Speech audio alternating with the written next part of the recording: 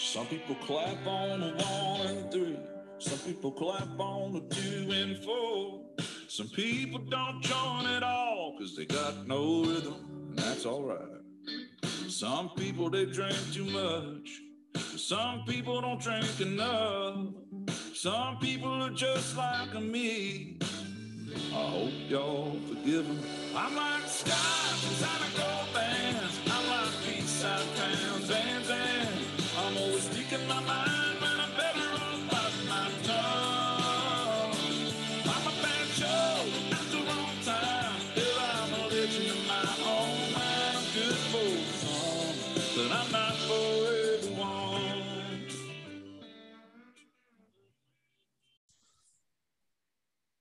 Welcome to another episode of Two Ales and Hockey Tales with Wally, Hazy Sunset, Bayfield Brewing Company.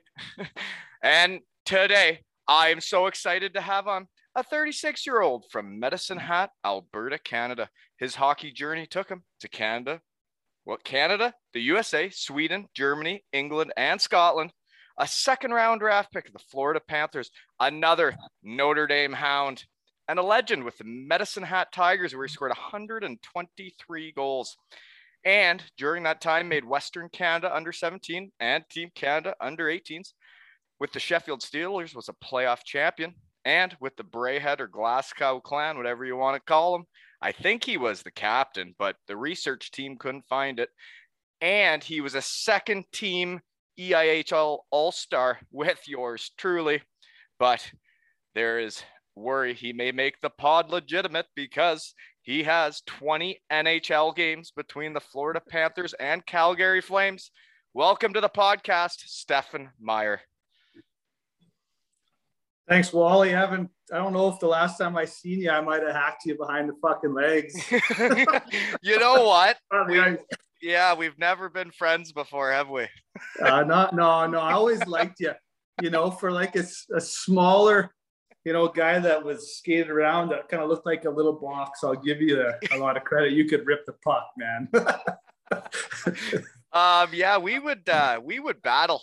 That's I guess how we get into this is how we know each other. And I got that written down here. Is you probably don't remember. I guess you said you did remember this, but Rochester versus Syracuse, you actually played. I didn't. Schwinnigan versus Hellbron, Braehead versus Cardiff, and former Potters Levitt, Frank, Saltz, Finner, Carlos, Mark Whitfoth, and yeah, that's a lot of stuff how we know each other now, eh? Goes a long, long way, and it's hilarious that you mentioned that. I know, actually, I mentioned the Syracuse days to start. I don't know how you would remember me because I never played. No, I remember you. I got a lot of respect for you. You were a good player. Dude, you were with Rochester, and your jerseys are pretty nice, right? You got the stars. It looks very nice and American. And you came out with your long blonde hair, 6'2", and you were like a real prospect. And you were playing like big minutes. And I had just got out of school, and you were the type of guys that really threatened me. Well, I'll admit, when I look back now, like I was a little bit of a wild man back then. Loved to fight. But nothing was worse than having a little bit of toughness and going into that Syracuse arena. I remember coming out on the ice and Konopka would be waiting on the red line. No bucket. Instantly wanted to fight. You wanted to fight before the game even started. Right? In the AHL, yeah. In the AHL. And then, of course, you try to dodge him. And then Darcy was running around there.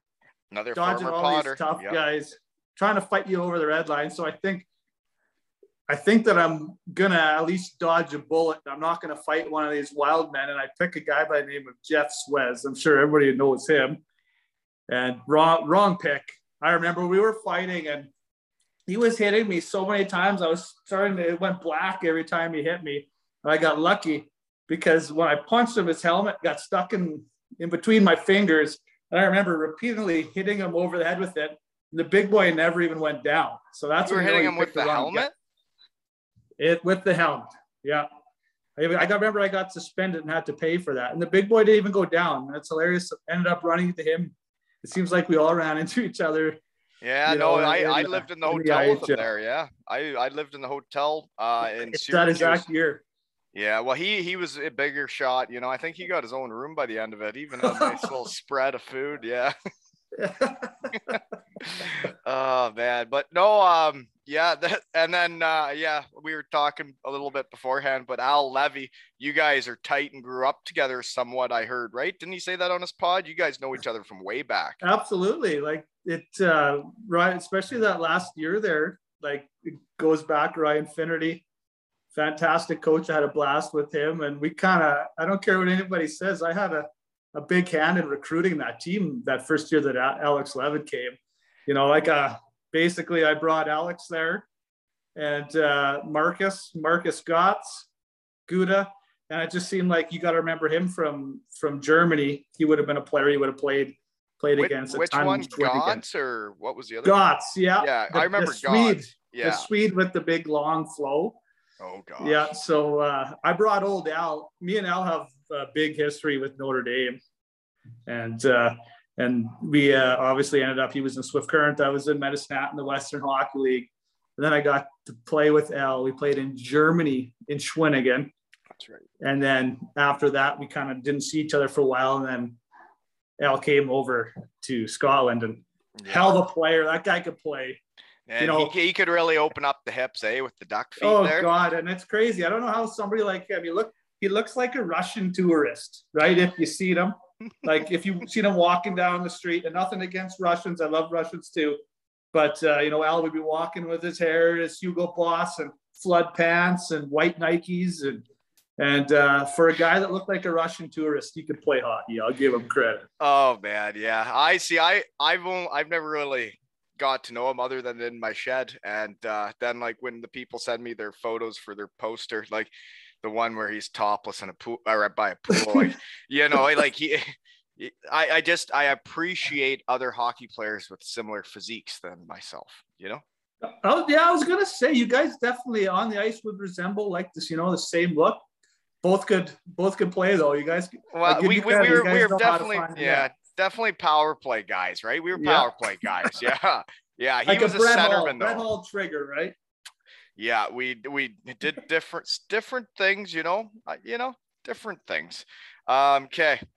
Now I apologize that I'm having a little bit of wine tonight, but it's whatever my wife brings to the house. Well, you don't have to apologize. It's only the name Two Ales and Hockey Tales. You can drink whatever you want. Well, don't worry. I'll drink it all. I'm a hillbilly from Saskatchewan. Graduated with, I think I had 8 or 10 kids in my class, so I guess I can do whatever the hell I want. 8 or 10 in your class? You betcha. 300 people. 300 people. Never had artificial ice growing up. Never got to start playing hockey till about December, until it got cold enough. True story. You mean artificial ice as in like in an arena? I guess some of you don't realize that. Like artificial ice, I'm thinking like the shit Hendo's got in Cardiff where it's like plastic ice. You're talking like an actual arena? I'm talking like if I wanted to skate, I had to wait. Like with the compressors? Like you didn't even have compressors out there? No, I had to wait for water to freeze, man. That's when I started. Right until I was about 14. Really? Yeah, I had a guy come up to my dad. My old man was just a hardworking, farm boy out in Saskatchewan. I never even would have played if I didn't have a fella from down the road be like, man, you got to get that kid going somewhere, because if not, that definitely it would have been just still on waiting for December to start skating. You know, in 36. When I got out of college and I see guys like you, and I'm like, wow, like they're so big and strong and fast. And then I'm like, these guys must have been prospects from the time they were 5 or 6. You're telling me you didn't even have ice? Oh man. All I did, I didn't play hockey at all in the summer. I had to work. All we did was shovel grain, pick rocks. It was still, and that's what it's funny how the world makes a full 360. That's what I'm doing now. That's what I was just going to bring up is where and what are you doing now? You should see the big equipment that we run now. I'm looking at. I saw your Instagram. What are you doing here? What are you into? I'm dabbling into everything. I married into the oil and gas industry, so now you should see some of the equipment that we have. Just big trucks that we truck all over, especially all over Saskatchewan, Alberta, BC. and we haul all a bunch of sand for these big jobs. And we have these big pressure units. Farmer for life, run these combines. My little guy, actually, it's hilarious that you asked that. He had this year. I run a really big one of this exact machine. Is that the thresher? Yeah, that's what we do. We thrash with it. Yeah, we farm. Do you know that the Bayfield Brewing Company, my sponsor, has a beer named the Thresher? I just don't have it in the fridge right now. It's brilliant. It's brilliant. And then 100%, you can thank me for that beer, that great beer that you guys drink. For guys like me who are working 18 hours a day to make sure that all you fellas can have a hell of a brewski late at night after your kids and wife force you into the shed. You played in the NHL and you're working 18 hours a day? Absolutely. It doesn't end. On top of farming, on top of the oil and gas. Do you remember a fellow by the name of Willie Desjardins? Willie Desjardins, yeah. Didn't he coach the Canucks? Head coach of the Canucks. Good mustache? Stars, Olympian. Good mustache, right? The big mustache. Yeah, you betcha. So he was my junior coach for the Tigers. He's now back general manager and coach for the Medicine Hat Tigers, Western Hockey League. Go Tigers. He's got an academy in town, and I do a lot of skill work too. And surprisingly, for what I look like, I can still move. And I'm getting to work with some. What do you mean what you look like? Yeah, that's awesome. It's great you're giving back the game. But what do you mean what you look like now? Like I see the biceps. Like you're fit. You're fit. Maybe it's just it's crazy. I hated players like you. You know, I hated players like you. The fucking 6'2", 6'3" fucking tall blonde guys. You guys drove me nuts. Second round draft picks. Go fuck yourselves. Thanks, man. You're making me feel good. Maybe I should grow that blonde flow back out. You look great, man. I can't believe I'm being so nice to you. I've never been nice to you before. Yeah. That's all right, man. We're over it. We're old. We're retired. Yeah, you're right. You're right. All we have to, like the highlight of our day is watching our kids get up and punch us in the nuts to say good morning. Like, no, actually, it's coming to the shed at night. Coming to the shed, locking the door. Okay, well, I got to give my exciting news near the start of the show in case anybody wants to shut her down early and gets bored of us, right? Is this fella, Sean Collins, reached out to me, and he's a Cardiff Devils fan, and he just offered to help me because he's like, the podcast is getting big and I'd like to help. Well, this fella is maintaining and built a website for me, free of charge. A volunteer just like Lee that makes all the posters. Shout out to both of you. You guys are the best. And part of all these people that have helped this happen. Now we got a website. It's www.aileshockeytales.com. That's aileshockeytales.com. And you know what?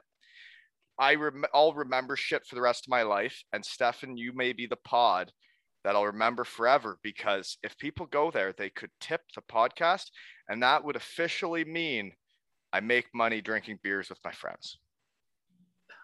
Is that what actually is going on here? Is that my podcast gets to be the day where you make it big? As a personality? Not make it big. That in my heart might explode if I actually get a tip and somebody's like, I appreciate what you're doing. Here's $5. I'd be like, holy shit, thank you so much. Well, you're doing a hell of a job. Like, obviously before we even talked, I seen it popping up, and I started to see the guys that you were getting on there. And it's all about the people, right? Absolutely. And I can tell from just your personality and what you're about that it's gonna go really, really good for you. Like, well, thank you. Hey, man, I'm tuned in. Thank you. No, but like hearing some of the feedback, it's like really kind of like surreal, but like the whole thing is just, I don't know. The whole thing's so messed up. It actually kind of makes sense, but I love this shit and I'll keep doing it whether people tip me or not, but it'd be really cool if they did. You got to start getting some stuff flying, some colors flying in that shed if you're going to start You know, I start making it big made like here put now. like posters up on my ceiling in the shed. Yeah, exactly, like a Saskatchewan Rough Riders flag or a Pilsner flag or something. I don't know. Yeah. I'll get you something, I promise. Okay. Well, either way, whatever happens. I just like when it all just kind of plays out. It's really fun. But thank you to Sean, and I guess his company's funkoffuk.com. So check him out because he built an incredible website, which is ailshockeytales.com, and it's slick, man. I actually, you know what? I was pretty horned up when I looked at her. Okay, moving on. You got kids. What do you got? A little girl. She's Scottish. My daughter Goldie was born over in Glasgow. Cool. And she's an angel. She's an absolute angel. She parents me now. A lot of days she's kind of like, Dad, you shouldn't be doing that. And I got a little boy, Navy. And this guy, I don't know what to say about this guy. I love him to death. How old is he? Worried. Well, he's 3. Oh, and I'm a little bit worried where this is going. You know, like I told you this before. He's on a little bit of a soap diet right now because he I don't understand. Well, I know where he's getting these words from because his dad needs to learn how to shut his mouth, but he's saying a lot of shit when he shouldn't be saying a lot of shit. Right. But things that start with the F word, the F letter. Yeah, absolutely. But he's starting to pick up. He's starting to pick up on shit that I can't believe he picked up on. You know, like not too long ago, my wife shaved his hair off. I don't know why she did that, and the hair fell on the floor. And I said, "Well, what happened to your hair?" And he told everybody that his grandpa put it on his nuts. That's like he calls it fuzzy nuts. Where's your hair? That's all on grandpa's nuts. It's like, what? I don't know where he gets that from. So now everybody we know thinks that grandpa's got Navy's hair on his nuts. So that's what kind of shit we're dealing with. They must be really hairy. Yeah. Yeah. They are now, yeah. Well, shout out to Grandpa and his hairy nuts. Yeah, well, we'll get him on there. We'll find out what kind of weirdo puts on kids' nuts on his nut. Yeah. Hair on his nuts. Good gosh. Okay. Where are we at here? Okay. There I got everybody wants to say who's here? Oh, hi. How are you? Where were you born? Scotland. Oh, nice. What's your name? Scottish lass. What's your name? Goldie. Well, nice to meet you. Wow, she's a hockey player now. Your dad was a bit of a meanie on the ice when we played against each other. He was mean. I wasn't that mean. Have a good night. Nice meeting you. We'll keep the other guy locked up there. Or else. Really? I kind of want to meet this Navy fella, but you know what? If he gets down here, that'd be great. But if not, that's fine. Okay. Minor hockey and Medicine Hat to why do you go to Notre Dame with Al Levy? Well, sorry, hold on. I want to know about Medicine Hat. That's the only guy. What? Like I thought you were from Medicine Hat. Why is there only 300 people? Well, okay. So here goes. So I'm from Medicine Hat because that's the nearest hospital to where I'm born, right? So born and raised Fox Valley, Saskatchewan. My parents still farm out there to this day. But when I was born, obviously you need a hospital. Can't be born in a barn, can't be born at home. So that up to the hat. So when they initially say, where are you born? Medicine Hat is just how far is that? 1 hour. So right now, currently I'm in Medicine Hat. That's Riverside. That's where my home is. Mom and dad are still at the farm out about an hour. I'm in Alberta. They're just over the border in Saskatchewan. And that's how that works. So I never did play any minor hockey. I played my junior in Medicine Hat. But I played all my minor hockey out in that small town in Saskatchewan, the place that never had an artificial ice. Right. And you go from there to Notre Dame. How do you get out of there? Well, what happens is that luckily there was a fella by the name of Stan Olsen. He ran a hockey program in the summer. And he called my dad one day and said, listen, like your kid's actually pretty good. And if you want to, if you're serious about him, maybe going on to play some better hockey, you're going to have to, Yeah, you just there you go. You're back. There we go. You're going to have to move this kid on somehow, somewhere. And it's pretty tough to go play in different minor hockey systems and stuff like that without actually moving the kid with all the rules and regulations, right? Mm-hmm. So packed up a fellow by the name of Braden Coburn. I know everybody probably knows who he is too. Another small town guy from just down the road. He was in the same. Yeah, he was in the same ball game as me, and we went on to Notre Dame, and the rest was history. First So year, the two of you went together. First year we were roommates, 1 and 2 in the Bantam draft. He went to Portland. I went to my hometown, Medicine Hat. Yeah, that's crazy. Yeah. And you're just two farm boys from middle of nowhere. Absolutely. Yeah, just it's crazy. He went on to play a lot more and make a lot more money. Actually, I was just at a Stanley Cup party here this summer. It was quite a riot out in Saskatchewan. He brought it home, and that'd be fun. So that's how it works. That's how it worked out. Had to go play. Other than that, probably. So you go straight from Saskatchewan then to the school, right? Notre Dame. So you straight to the school. Yeah, I played. And that's your first time playing in like real arena. So did you play other towns? Like you're driving to artificial ice? No. Yeah, but it was house league hockey to all of a sudden, boom, being a AAA player, right? Right. You must have been running a mucking house league. Yeah, hey? God, your blonde hair would have been flowing out the back, and you would have just been buzzing around making plays. I don't think I had any long hair until I left the farm. I don't think I ever seen anybody have long hair before, really, until I left. Wow. So once I got out of the AHL, you looked like a hockey player, man. In the AHL, it was down to here. It was down to here. I remember you, and like when I saw guys like you, I was like, wow, you guys were like, you guys intimidated me. Oh, here he is. Hey, Navy, how are you? Hey, John. Say hey, Wally. Give him a thumbs up. Hey, thanks, buddy. You haven't got any soap in your mouth lately, have you? You got soap? No. Maybe he has soup in his belly. Say, see you later. See you later. Nice to meet he's you, on man. His best behavior. Oh, this is great. So you're right in the middle of the house. Already got an extra large helmet. And he's only 3.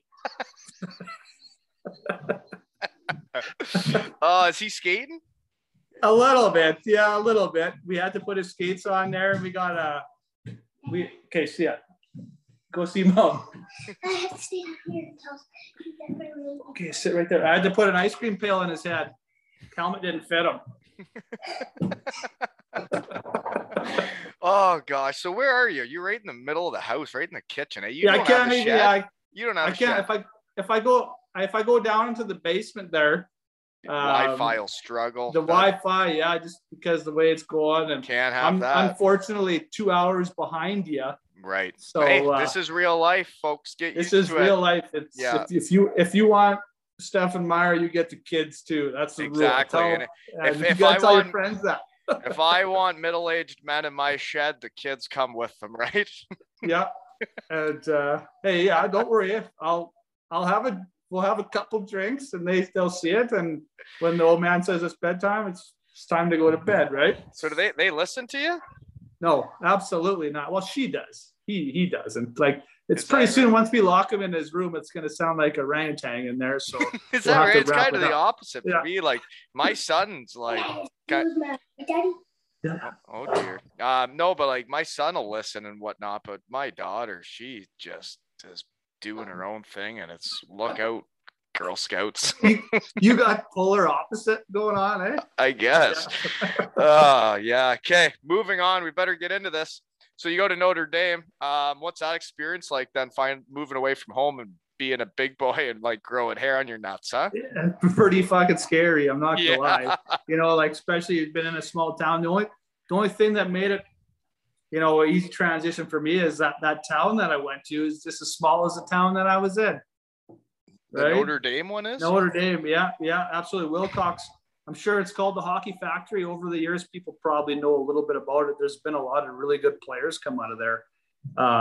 But I don't know how a guy like Al Levy did, big city boy there from Edmonton comes down there, and now he's being a Russian tourist in a small town, Saskatchewan. Everybody's probably like, what? Who let the Russian in here? Then he starts opening up the hips around the net. Yeah, he's going down Main Street, just heel to heel. Just through the pylons, eh?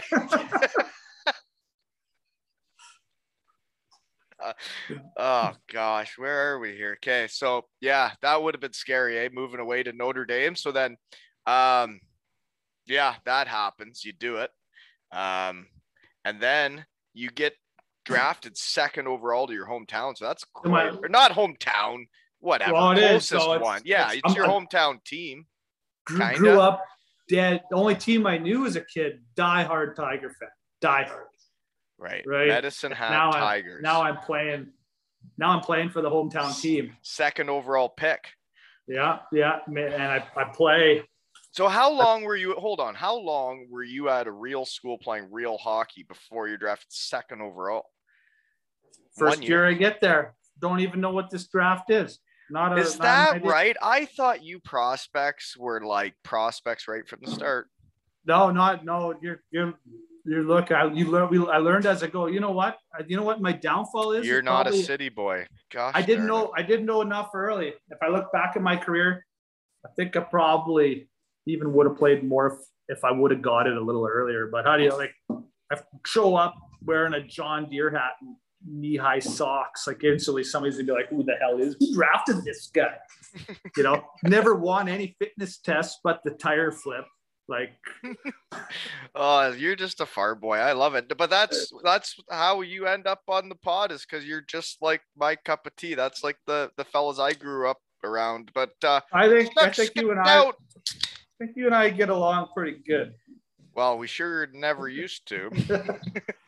You probably still feel that slash in the back of the knees, don't you? Whenever snow starts to fly. When you and Al were on the same team, like you'd be giving her being a meanie weenie, and then he would be running the power play and doing his thing, and then if you pushed him, he would flop and die. In Germany, you'd get a penalty and you'd just lose your marbles. And then I don't know how you did it that long there. It was like a yard sale. A guy like me couldn't play there. Yeah, I couldn't. I didn't do well there because it seemed like somebody would bounce off me and then it'd be a yard sale. There'd be shit everywhere. You were too big and strong for that league.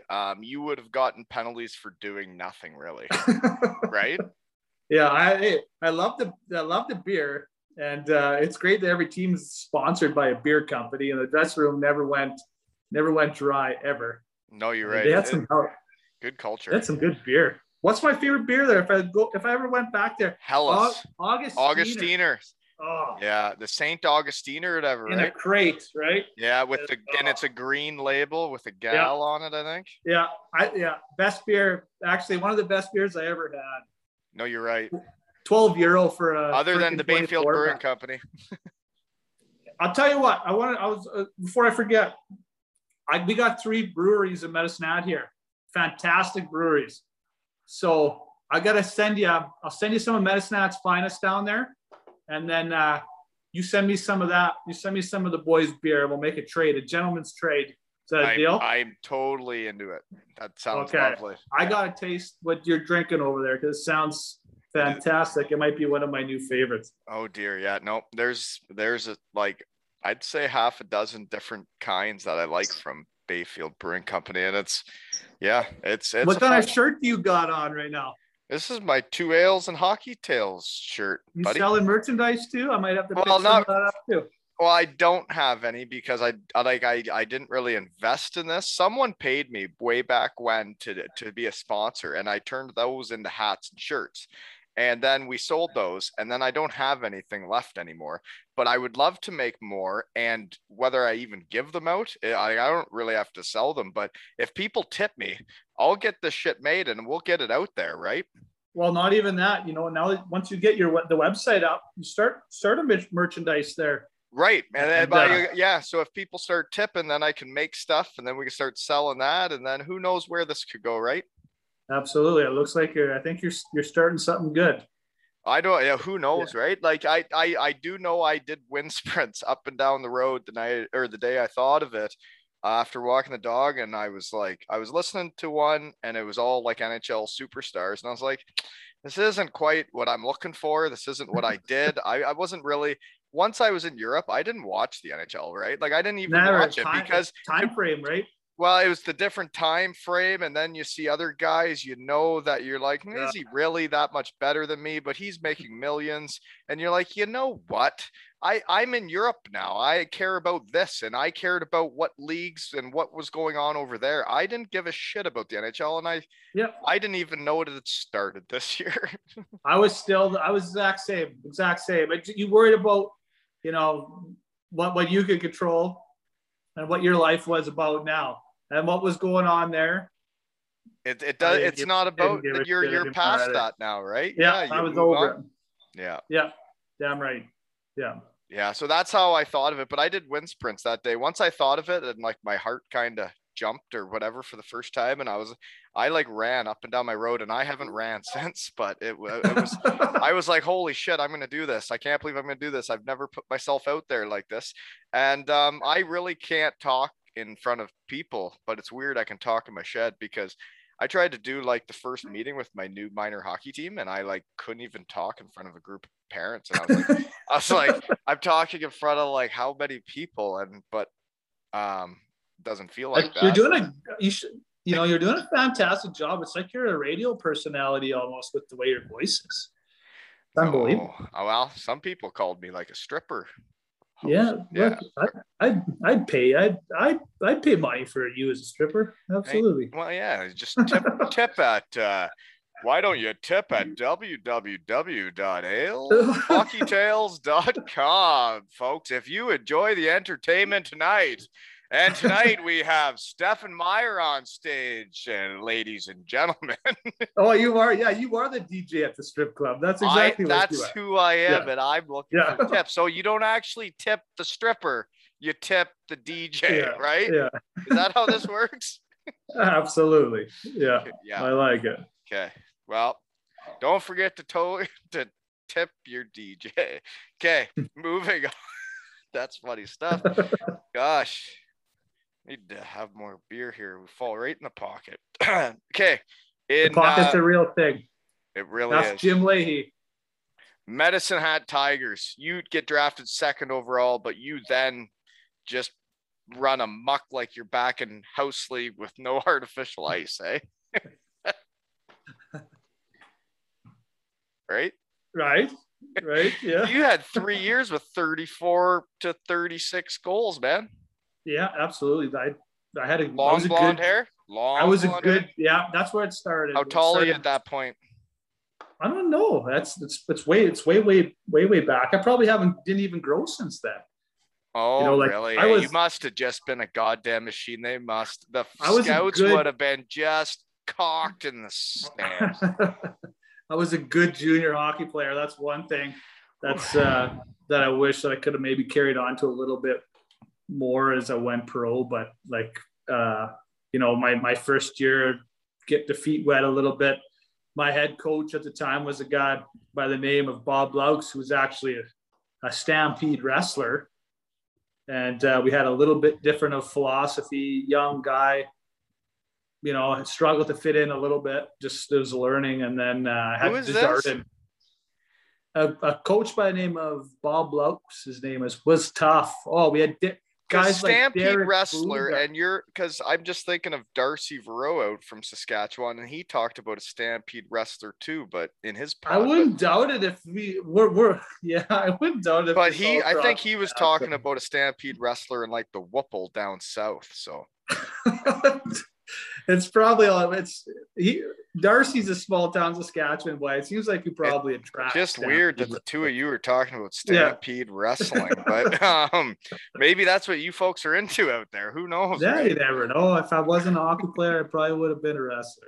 Yeah. That or a truck driver, one of the two. Well, I am a truck driver. And a thresher. Yeah. If anybody needs, just remember that every time you have in your fancy malted beer that I malt, somebody malted that and then thrashed it and went to a place near you.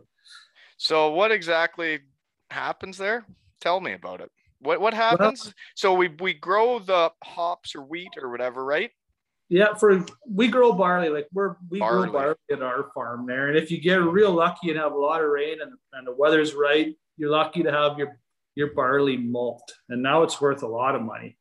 So now you got to get it to market, and that's your barley malts. What does that mean? You betcha. Once it malts, that's where it goes in all the fancy stuff. But what does that mean? Do you know? It's just it's the How do you know if it happens? You actually have to get it tested. Sometimes you just see it and you're like, I feel like it's malted. Just the conditions are right.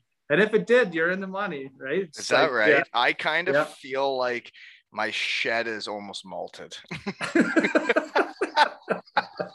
It's getting close. The shed. You just want it to malt so bad. Yeah.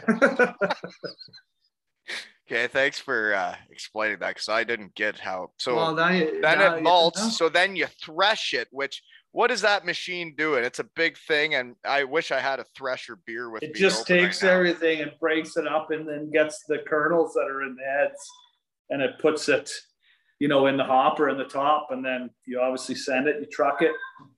So it's the same as like when they cut down the corn, and like it just breaks up the corn, and then it's all corn, right? Exact same thing. Corn stands insanely high. A good malted barley crop would be, 4 feet high. Compared to, I can't imagine what those stalks are. I don't know much about corn, but I know. Oh, you just need knee high by July. Yeah. So, okay. All right. We better get into hockey again. Sugar and spice. So you made Western Canada under 17. How'd you do there?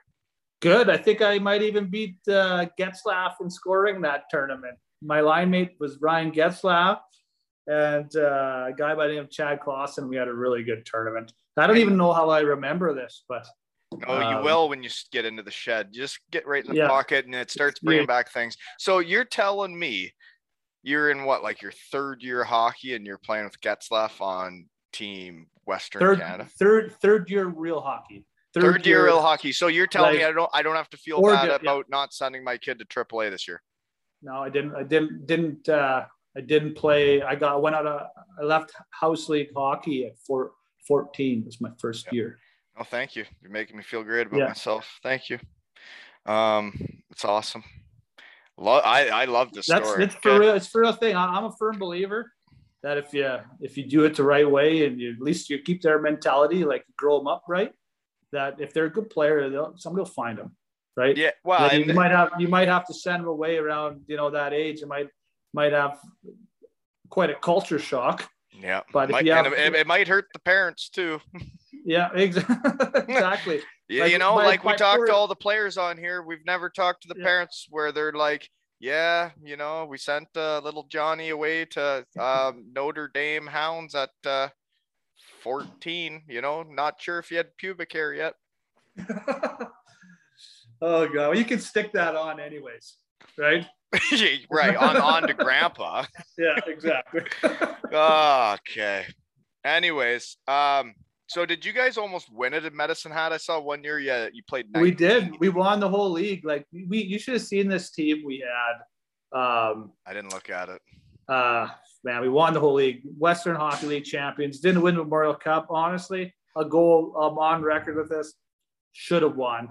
You know what? You were in the Memorial Cup, so how? That's what, a round robin. It's a weird tournament. That's the biggest trophy in Tier 1 junior in Canada. Yeah, It's the no, biggest. yeah. Oh yeah, I And watched it every year. So we win the whole Western Hockey League. We win the championship. We go and do it out to Kelowna, and it's the best teams out of Quebec, Ontario, and the WHL, and then there's a host. And we got guys like who the heck do we got? Clark MacArthur, Chris Russell, Cam Barker, Darren Reed. I think we had 6 80-point guys, and Ryan Holwig.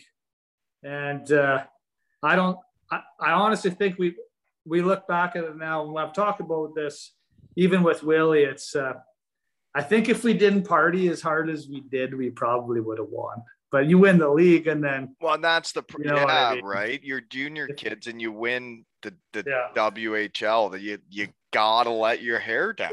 Yeah, that team was built on hair down. That's why we won. We were better, and like a lot of times there was a lot of guys on that team that when it was put on the table, it didn't matter if we were down 6 goals, we were winning that night, right? And there's gamers out there, time. Right? Yeah, different era, different time. Gamers. We had big gamers, and different era, different time. You can't do that now. Not a chance you can do that now, but then you could. And that era was a hell of a time. But you know, like that was tough, hard hockey. Oh, and, like the WHL back then would have been tough, hard hockey, and you guys won it though. And like back then, is it not winning the league? Like you get rings and everything, don't you? Oh yeah. If somehow the battery in my safe never got absolutely screwed up and I can't get in it, I would have pulled it out. It's massive. Yeah. And it's my hometown team. They were weak for a ton of years, and then all of a sudden we came. This town was insane. Like I walked down the street and they'll still talk about it. People remember. You must be a goddamn legend around there. I live and breathe this city, and I've given a lot of my time to it, and I'm treated very, very well. Absolutely, and I'm giving back to it within the community now in the hockey circle. Oh, that's awesome. Yeah. No, that's awesome. And no, that's. When, so it's like when I talked to the agent, David Amonte, and he was like, you never know which players are going to touch which regions. And he's like, some people become something wherever. He's like, you were obviously something to that city and you're living there now. That's cool. Absolutely. Yeah. What are you doing with your finger there? You get that thing away from there. I'm a little bit worried because obviously I'm not good with electronics, which I told you. The first time the phone blinks is it gonna die? Well, I got a plug in right beside me. We might have to change the angle that you look at me though. Oh boy. Okay, let's keep moving here because we haven't got very far. You want to look at me at a different angle? Just wait, I'll plug you in. You look good from any angle. Okay, keep talking though. So you actually made Team Canada though, not just Western Canada. You made Canada. That's got to be a big deal, no? It's coming at us where I came from. It was pretty exciting, right? I was just fourth year of hockey. You're playing for Team Canada. yeah. Like I said, I had some really good years young, and I played with some really good players that brought me along. Did you play baseball growing up too? Everything. That's what I played in the summer. I didn't play hockey in the summer. You didn't play till December. Yeah. Yeah. Once hockey season was over, the gear was gone and we were doing something else, right? And it was baseball. That's what we did in the summertime. You know what I just was thinking is like when I saw you when I got out of college and I see like you were playing like top 2 line, like center, fighting guys. You got the long blonde hair, you're tall, you're in shape. And I was like, I had you so wrong as a person. You thought I was a pretty boy? I did, yeah, with the long blonde hair, but you were gritty, right? You were too gritty to be a real city, like. That's how I fooled people though, right? It was just you looked like it, but you didn't play like it. I know that. Yeah, it was a. Maybe it was It the was a big Rochester old- Americans jerseys, though. It was the stars. Like, they were good looking jerseys, right? And with your Yeah, long they blonde were hair, it like just that. worked. It worked for you. Yep, it worked. You remember those days too? No, American hockey didn't have to wear. You didn't have to wear a visor or nothing. Everybody's just black eyes or picking. I remember first time I broke my nose in the minors. I was on the bench. I was sitting there and somebody finished their check in front of the bench and a stick came by and just flattened my nose out. That's when you know it's like, oh man. Oh, I remember the first time I broke my nose. It was in Dayton. The coach was preaching stick on puck all over the ice, and I was right into it. And like, he was talking all over the ice. So this guy goes to rim the puck in his own end, and I go stick on puck in the offensive zone, and it ramps up my stick, and it's a full clapper, like trying to ice it, and there is blood everywhere. And then we get in the locker room, and before they snap it like back in place or whatever, I'm like, can I at least see it? And he's like, yeah, sure, go ahead. I go in the bathroom, and my nose was like literally like smelling my ear. Are those in the Peter Brew days? Was he the trainer there? No, it was a guy that used to play basketball for like Syracuse in NCAA, but we were playing in Trenton when that happened, and I'll never forget. It was so messed up. But then no, it's not that bad, but like they snap it back, and like literally 5 minutes later, I looked almost somewhat normal, and it was just like one crack, and it was back. It was fucked. Yeah, but now it's just a little cold weather now, and you probably fucking can't breathe out of it now that you're old, right? Man. My body's screaming from a few spots. How are you doing? I'm wounded. I'm absolutely wounded. I was gonna say I got some issues. You know, you want to know the best part about it, and people ask that all the time, is that you know, like, oh, well, hockey, the injury is blah blah. It's like, I carry them with pride, man. I wake up some days and I had knees, my back, my face. Wake up every day, I'm like, oh yeah, I remember that one. Fuck, it was a good time. Oh, right? Yeah, and the foam rolling and all that to like feel better for every game. Like, I kind of enjoyed being in pain during the season. That's when I knew I was in a season, you know? That's when you know you were actually, if you felt if you're that not way, hurt after a game, you're not trying hard enough, right? You're not in the fight, right? If I'm not actually two-handing you, then you weren't in my way, right? Exactly. I wish I could have remembered what you said. It was something smart ass too.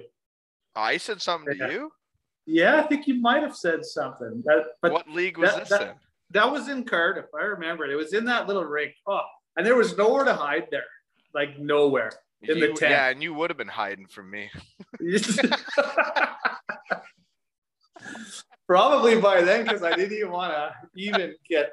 By then, it's like I don't feel like limping out of here, but you limped out of there all the time. We had some good battles in there. We had some really good battles in there. Yeah, the big blue tent. Well, then we had a tough team. We had a lot of big boys, and so did you guys. You guys had Fitzy, Salts. Like, man, there was some big boys when. Oh, and Frank the Tank. That boy suplexed me a couple times. I felt so sorry for when we'd come in. Those guys. Oh man, Fitzy was tough. That especially in those years I remember in Glasgow. It's like it was like he had cement hands. Every time everybody punched went down. Frankie was the same. Those guys were great teammates. And then those guys ever tried to fight me, I would get so beat up. And then you stole my boy Salts. I'm still pissed off about that. I could tell you Salt stories. I'm sure he probably told you a couple. I'm sure, you know, there was probably even not just the players that were upset that Salts was stolen, but some of the wives that enjoyed looking at him when they went to the rink, right? Yeah, just a big. You want to talk about? I'm half the size of that guy, and he's got long hair. That guy, Greek god, eh? Oh god! Hopefully, he's probably going to listen to this and then be working. But yeah, Salts is ugly as shit, but he had good hair, right? Is that what we're saying? Because he's gonna listen to this, right? So I don't even care. I say nice things to people on my podcast. He is the best looking man I've ever met. Yeah. He was a hell of a line. We had a hell of a line. Like, I was the smallest guy on that line. I had Salty was my winger, Matt Keith. Like, that was my captain. I wasn't the captain. Keith was my captain. And we just Keith, rolled. That's the other guy. Yeah. Who's Neil Trim then? I was trying to figure out he was on another line. Like, we were loaded with talent. You have to get old Keither on here. It'd be really good. Yeah, I played against him a few places, right? Yeah, great player. Like, he was my captain. He's a hell of a lot older than us. Like, fuck, he's old. Like, he's old as old balls. That guy definitely got hair in his balls. But between Keith and Salters, we had a line. We had a blast. Nothing was worth probably playing against this big, heavy. I'm trying to think. Yeah, I was gonna say, I don't think any of you guys are really like playmakers. You're like all big and strong, and you guys must have just been cycling the fuck out of people, huh? We willed pucks in. Like, we just willed it in. And you guys were bigger and stronger. Like, I think I had 36 goals that one year. Salty was right behind me, and all we did was just straight line, do the right plays, will it in. And Salts and I were supposed to play together in Cardiff when they brought him over. He was supposed to be the big fella that like was around the net for me. And then I got hurt right at the start of the season. It just never happened. But I could have just seen it, big and little sexy playing together, right? He would have been great. He would have been great for you. But I remember that year you missed a lot of the year, right? Like, you were hurt. Yeah, I was. What was it? Your knee? Yeah. No, that was the end of her. I became a pregame speaker and I just watched matches. I was the power play coach. Well, you know what power play, so you'd be good at it. I remember this conversation. It's one of those things you brought back a memory. Was Lordo brought me in. I had been like lost for like 6 weeks, and he brings me and he goes, "Why were you good at hockey?" And I was in between periods, and he's a player coach. He's like dressed and he's all free. And he's like, "Why were you good at hockey?" I'm like, "What?" He goes, "Why were you good at hockey?" And I'm like, and then I said, "My brain." And he was like, "That's a good answer, but no." Power play. He's like, "Watch the power play. Tell them what they should do." And I'm like, okay. And then I was the power play coach. So I would spray paint myself, do the pregame speech, shower quick, get rinsed off, and then run the power play. For some reason, I've seen a picture of it because you came back, right? Did you come back after you retired and come back? Yeah, like 5 years later. Yeah. And they spray painted you too. I did the same thing. How good is that trip coming back and not having to play? Did you get to go back over? I did it twice. I went back. They actually retired. They did the Wall of Fame for me a year or two after. In Braehead. In Braehead. Yeah, Braehead. That's at the time when I was with Braehead Clan, Glasgow Clan. Isn't that an amazing time to get to go back? Oh my God. That was remember crazy. Who you are. Like, remember come back there and the whole night is for you, right? Because they doesn't even make sense. Yeah. I didn't get anything hung or anything. I just got spray painted and ran around naked, but and then I went back. But no, I'm glad they did that for you. Then the next year I went back again. I got back-to-back jacks because my good friend Matt Haywood had his testimonial. Oh, and he brought me back too. Yeah. So I went back-to-back jacks on that.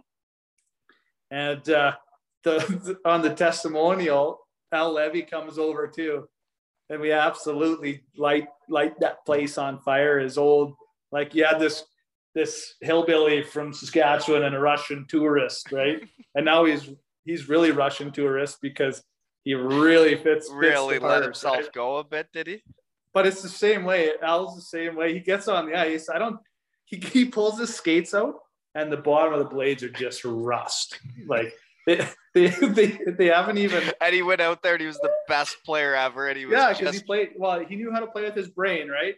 Yeah. That guy probably never even had to be in shape in his life because he knew how to play with his brain. And I was always envious of guys like yourself with him because it didn't matter. As long as you knew that your brain was good and where you were going, you could get through the game. I had to move my feet, right? I had to use my body. You were giving her, yeah. And Al was the same. Al was the same way. He just Nah, but doesn't then matter. but then it was it's all about like you got to combine her all to really do her, right? Yeah, Like exactly. Then everybody if you that comes on my podcast has got some kind of a flaw. yeah. That's true, right? I Wow. wish I had a brain. I wish I had wheels. I mean, I wish I had a different body type, but like I've looked at my old man and I get what the scouts were seeing. Yeah, absolutely. Yeah. Chicken legs and a bit of a belly, you know? Like I'm not 6'3". My old man wasn't 6'3", so why would I be? But they're saying that the new cool is that everybody just the good looking guy is a guy with a dad bod now, right? So everybody all gotta take that in. That's the new. If that is cool, then I am right in the pocket, just like I'm gonna be in the shed. Yeah. Okay, better get back to the show.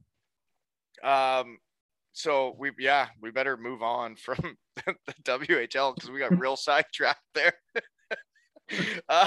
Jeepers, creepers. So when you're a second round draft pick, getting drafted second round, that must have been a pretty big deal. And like, you're going pretty high if you're going second round. I don't know what any of that's like because I never did any of that. It was right. I went right from graduating with 10 kids. I think the day after that or the next day, or not too long. You have to excuse it's so long ago. Straight to the NHL draft. Whole family goes. But you've played real hockey for a few years now. Well, I've 2 years Notre Dame, and this is my second year junior. So this is my fourth year of really being into it, right? Yeah. Then we go, and I get drafted first day at that time. First, second, third rounds are in the first day. And the second day is 4, 5, 6, 7, whatever rounds are. I get drafted first day. And party's on, right? Like everybody, it's such a long shot for that to even happen. Nobody ever thought about it from the get-go. And where were you? Did you go to the draft or were you at we went. Yeah. We went where there. Was it? Nashville. Oh dear. Yeah. The issue is that I'm 17, 18 years old. I'm like 17 years old, right? And it's 21 in Nashville. So you're just drinking in the hotel rooms. Yeah, I think my family went out and had a blast, but it was such a stressful time for me. Anyways, it was when I look back now, I wish I would have looked at it a little bit different, like, and had a little bit more fun with it. But by then I'm serious. I actually know that I'm somewhat of a player now, right? So I know my family. Yeah. I got way too stressed out when I got around the NHL. Like I never thought I'd be anywhere near it. I was never like yourself and like was a prospect really until I came to Syracuse, I guess. But I just never. You were a big scorer in college, though. You were a big scorer. Right. Yep. And then I went to Syracuse and I never played on the power play one shift. Yeah, that doesn't help. That doesn't help. Is this what you do, right? It didn't matter from what I've seen in my experience is that guys like yourself, no matter what, you got to be put in that spot. Well, if you're going to bring me there and then put me on the fourth line with the fighters, it's like, well, it's not what I do. But hey, I wasn't the coach. I was just there. Yeah, enjoying the ride, doing what they asked of me, right? I even mixed in a fight too in the AHL, chuck some knuckles. Well, you gotta just keep. Well, if you're playing the role, you got to do the best you can, right? If you're third, fourth line, let's go. Let's mix it up. Let's do this thing. Okay.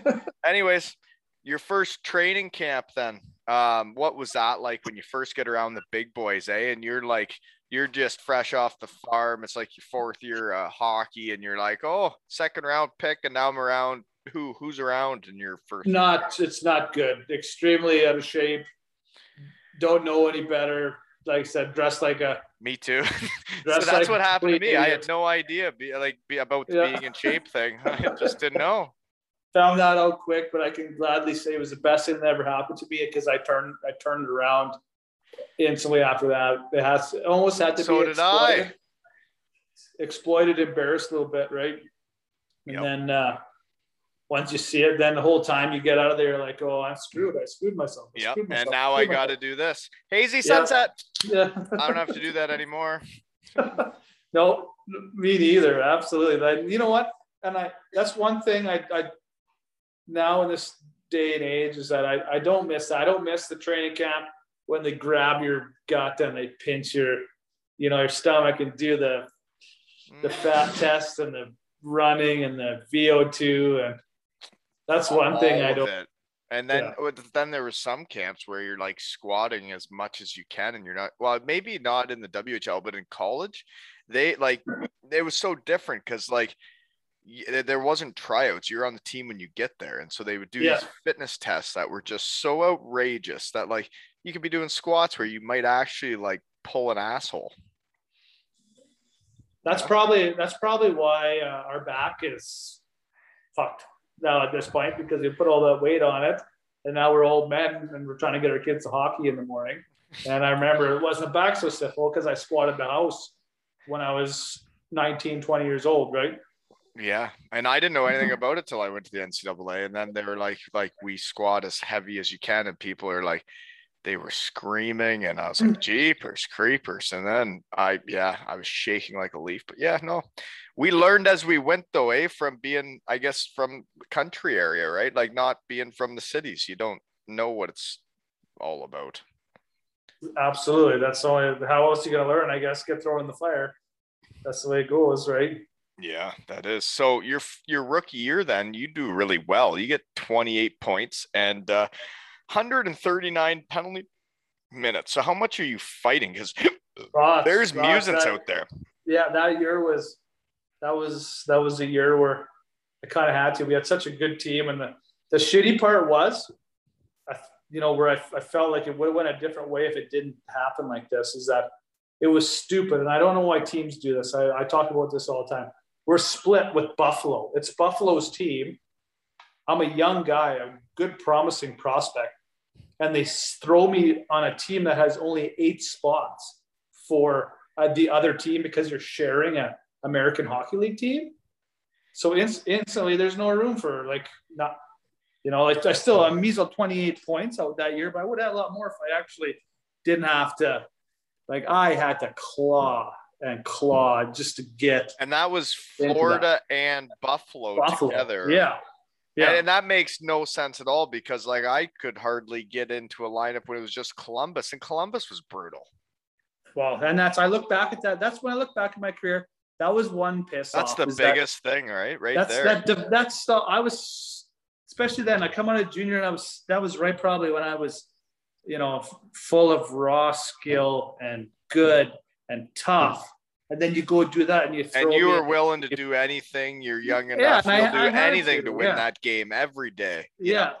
Yeah. I think it stalls. I think it stalls your development. And I remember I had a guy by the name of Randy Cunnyworth and Doug Kuda. These guys were good coaches, but and I have a ton of respect for them. I learned a shit ton from them, but they were Buffalo coaches, and they're probably going to develop Buffalo players, somebody from Buffalo rather than a Florida. Well, and you can't really fault them for that, because they're doing their job, and they got bosses too, right? And I love these guys. When I look back at guys I played for, I love these guys, and I think I love them because they seen that guys that give a shit, and they tried, and they brought you along and prepared. I wasn't even their players. I was their players that year, but I wasn't theoretically even their organization, right? Yeah. But I probably would have maybe played on the power play a little bit more. Got to play a little bit more. Got guys like Jason Pominville, Derek Roy, all these big name guys in the minors. Like, you're not playing ahead of these guys. Like, they go on to be point per game guys that year when they went up. Yeah. That's what you walked into out of junior? I walked into, it was a complete old guy. Remember Chris Taylor? And I do. Yeah. I do. He was playing in Germany for a long time. Yeah. Well, he was my captain that year. That's a top line centerman. So now instantly you have 2 full lines already full. So right. You don't stand a chance. But when the AHL was so different back then, man. I remember when I first got there, which would have been when you're already kind of in you were at least a year or two into it. But Like there were so many older guys in the league, man. It wasn't like even for prospects. It was like, let's make the best AHL team we can on every team. And they had a whole bunch of old boys, right? Like it wasn't even young Well, guys. they made Young guys, you couldn't get in the lineup. You got to No, prove yourself to get in there or they get made the drafted veteran high. rule, right? But they never had the veteran rule, I don't think, really back then or whatever it was. But it was a lot. You could have a lot more veterans, right? Like eventually, I think they only did like 5 could play, but we had like 8 on the roster, 9 or something, and they're like guys that just were healthy every night. yeah. Because it was a new rule that year. Ton of money, right? And they were making a shit ton of money. Yeah. Those were the good old days. It was backwards. Games changed, man. Hey, did you sign before the lockout? Did you get a signing bonus? Oh yeah. I was. Fuck yeah! High five! High five! Hey, cheers, buddy! Cheers! That's fucking awesome. You were before the lockout. Good for you. No, so here, I was signing as the lockout was going on, but my year, we kind of got grandfathered in because I was our signing year, right? So you could sign what the tickets could have been. Yeah. Our tickets were definitely better than, say, I felt sorry for those guys, good players, and then they fall into that new CBA, and oh man, if they're good. It changed everything, man. That was right when I was in college. It changed everything. It went from guys leaving college to sign. I know one guy that signed like $650,000 US to leave school, just signing bonus. That didn't even have anything to do with his salary. And then I go have the junior year I have, and it's a lockout. And then the lockout ends, and it's like there's no more signing bonuses. And you're like, no, just a little bit to put some fucking gas in your car, put tires on, and get you to camp, right? Yeah. And before people were like buying houses and cars. Yeah, whatever. Yeah. That's funny you brought. You know what? Up. It's just you just jump on the ride and go for the ride, right? Okay, so we're fucking all over the place. We can't get through your career. We're still in the that's the story, man. I kind of have that effect on people. Jeepers creepers. Where are we? We're in. So you remember some of the fights with Syracuse as what I wrote down. You were talking about Konopka. That was the second year when I was in Dayton. Oh, man. Like even the first year when I first leave school, and like I played for the Elmira Shurikings, and then I go to Western Michigan where nobody's fighting. And then all of a sudden I show up in the AHL, and like I had seen the OHL back in the day when there was fighting and stuff, but like then you got to the OHL and like these people were a whole different thing, right? Oh yeah, whole different. Now like she's fucking on now, right? Like it's some of those people were so fucking big. Like seriously. I don't even know how to explain it. I don't think anybody will ever understand it. You were in the mix though. You were playing top minutes and you're fighting fucking people. Like I was just watching this shit from the bench going, holy shit, don't put I couldn't even make it on the ice, and they'd be remember they'd stand at the red line? I don't even know if they warmed up. Syracuse had literally like 6 heavyweights, and then I'm playing fourth line with one of them. Was Sugden there then? Sugden, Scroy, Darcy. Darcy could play. He was a player. Darcy's a good player too. Yeah. But no, there was more too. I just can't even think of them. But no, there was. But even your guys like your defensemen too, they were big and mean. I'm not gonna lie. I don't want to sound like a pussy, but I hated going to Syracuse because it was just like the second I got there, got on the ice. I know I didn't fit in. I knew right away. It's like it's gonna be a long night. I bet you if I went back there, I walked in that rink and I looked around, I just get the feeling again, right? Just knowing like tonight's gonna be one of those nights. Like I said, I had to punch Swez with his own helmet to just try not to get knocked out. Like, what kind of fun is that? I look back now, I laugh. I knew he was tough. I didn't know how tough. He's that tough, eh? Oh man. Big hands, like just massive. You get hit with one of those, and it feels like somebody hits you, and feels like the wife took the frying pan to your head when she's pissed off. Okay, so next question is, well, I guess your rookie year, you get 28 points, you play 69 games, and you're with Florida, and you're a second round pick, and you're not even with their own AHL team. Are you kind of pissed off you don't get called up at all? I don't know. I think possibly that could have warranted probably a call up, but not even close. At the end of the day, like we had some real older players and stuff like that who ended up going up. Same as the next year. My next year, that's probably my weakest years to start my pro. Little bit slow out the gate, and it was probably better that happened, because by the third year, I put the work in and I'm ready to go. And I end up getting called up sometime in November. Like, I think we've only played like 10 games, and now I get my first taste of NHL games, right? So sometimes you gotta put in your time, take the heat, realize that you're not as good as you think you are, and come around again. And I had a really good summer after that, right? Right. Yeah. So you were all jacked up. You're yoked, the kids would say, I think. Yeah, you betcha. That second year pro I had, it wasn't. So what are you doing in the summer? You going back to Saskatchewan and living on the farm? Nah, or you got like real trainers? Gotta move away. Yeah. Gotta move away. My agent's he's actually another small town guy that's out of Saskatchewan. He brings a lot of us in. We train at the university in Saskatoon. Put in a really good year. That third year, I'm ready to play, and almost stick it out at the end with the big team camp. Get sent down. 10 games in, I'm up. So finally, I'm there, right? You're in the NHL. Yeah. So how did that call happen? You're 10 Where are you? You're in Rochester and you get the call? Like, where does I remember like it's yesterday. I know you'd remember, because I absolutely remember it. So practice, we were in Hershey the night before. We end up coming home. For some reason, we practiced that next day. And I'm out there, and we go into the dressing room. Don't know anything's going on. Go back out to the bench. Think I forgot my stick out there. Whatever I want to grab, I'm going to put away. I'm going to go home.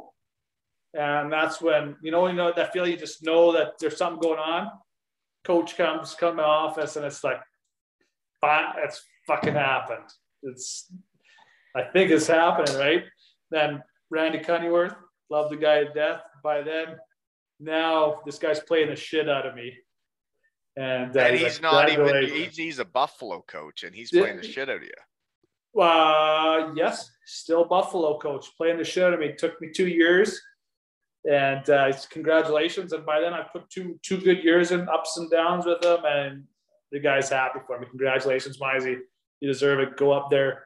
And this guy's a longtime NHL player. Like, he knows what's this feeling and what's happening, right? He's probably seen a million players. He's sent a million players up by now. And of course, instantly, first thing, call your dad, call the family, and throughout the day goes on. Actually, my uncle owns the bar in Fox Valley, right? And at the time, later in the day, I'm like, fuck it. Ring up the local bar. I called, let everybody know that I got called up, and he screams, "Kids called up, blah, blah," they're screaming. Holy shit, that's awesome. True story. Yeah, Brent Getz. I remember calling Brent Getz, who was the owner at the time too, and he just said, hey man, small town. Nobody's ever come out of there. We all know each other. Heck, we all know each other's birthday, for God's sake. And the thing is, the smaller the town, the more the people care. Like, if someone from Kincard had made the NHL, everybody around here would care a lot. And no, I appreciate that story. That's the type of shit I love. Fuck, that's cool. It's a true story. I wouldn't bullshit you. The other thing I was gonna say though, when we were talking there, and you mentioned the guy got to tell people he called a lot of people up, is like, that guy is an AHL coach. If you're a good dude, you could change people's lives so differently than I would say what I went through, but like you get to tell people they're getting the call to the NHL, right? Like how many people in the world get to tell hockey players they're going to the NHL? There's a fucking very select few. And then you also have to tell people they're going to the coast. And the way you're doing those things, if you're an actual good person, it can change the way those conversations go drastically, right? If it actually means something to you, like if it means something to that guy that he's calling, you're getting called up and he's groomed you and he's helped you for 2 years and he actually cared about you, and like after practices you worked on shit or whatever happens. Or there's the guys that just don't give a fuck and they don't coach, they just run the practice and leave and you don't even see them. Yeah, absolutely. I know exactly because we've all been on both sides of it, right? And at the end of the day, I could tell like with Cunny, it was if he would have been calling me into his office because he was going to give me shit, but there was just a different feeling like just about it, right? It was like I could tell he was smiling, but you could see it in his eyes. You could see it he in was his face. smiling, but he was playing it off. He was giving the tough love thing until we got around the corner into the door. And you know how you're playing too, right? Like you were playing. I'm playing awesome. It's the best hockey I've played in my career in the minors, right? I know, like I'm playing good. The guy's playing the shit out of me, and it can't be something. It's got to be something good. It's kind of crazy how you kind of know. As a players, we know if we're playing good or shitty. Right? Oh, you can always feel it. Goddamn know. Yeah. So it's just like the stars aligned, right? And obviously somebody got probably hurt up top there. And the next day I was playing against Philadelphia Flyers, first game in Florida. And so what are you playing? Fourth line wing or center? Fourth line winger. And like they had good players. Like my guy who really, really helped me, and he's not around anymore, was Steve Monador. He was a defenseman, and he was playing. People didn't realize how good Steve was, that he played as a defenseman. He was really offensive, or he played forward, right?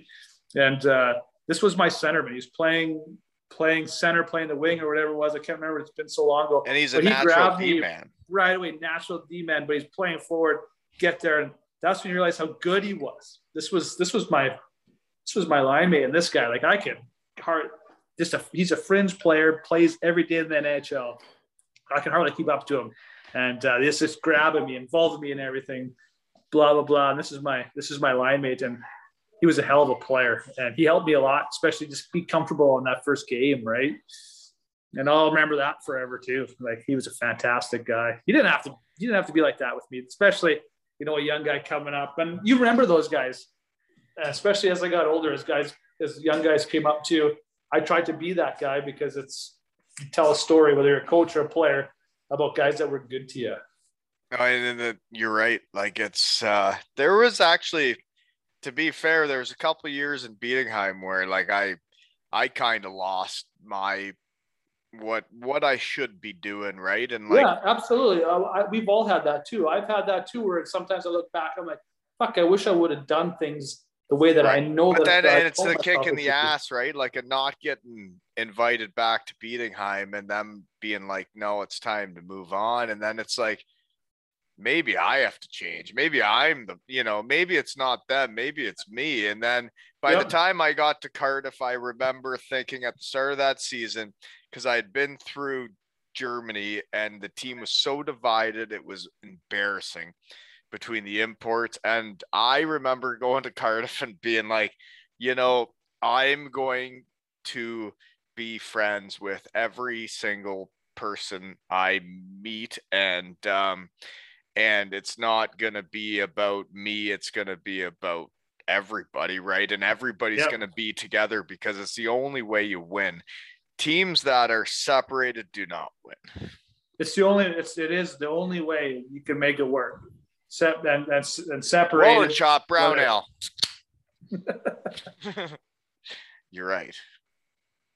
Sorry. Yeah, you got to send me some of those. I wanted to open it and I couldn't wait. I'm sorry. Hey, you're allowed to open up whatever you want, but you got to salute it. So you're doing a good job. But no, sorry. What were we talking about?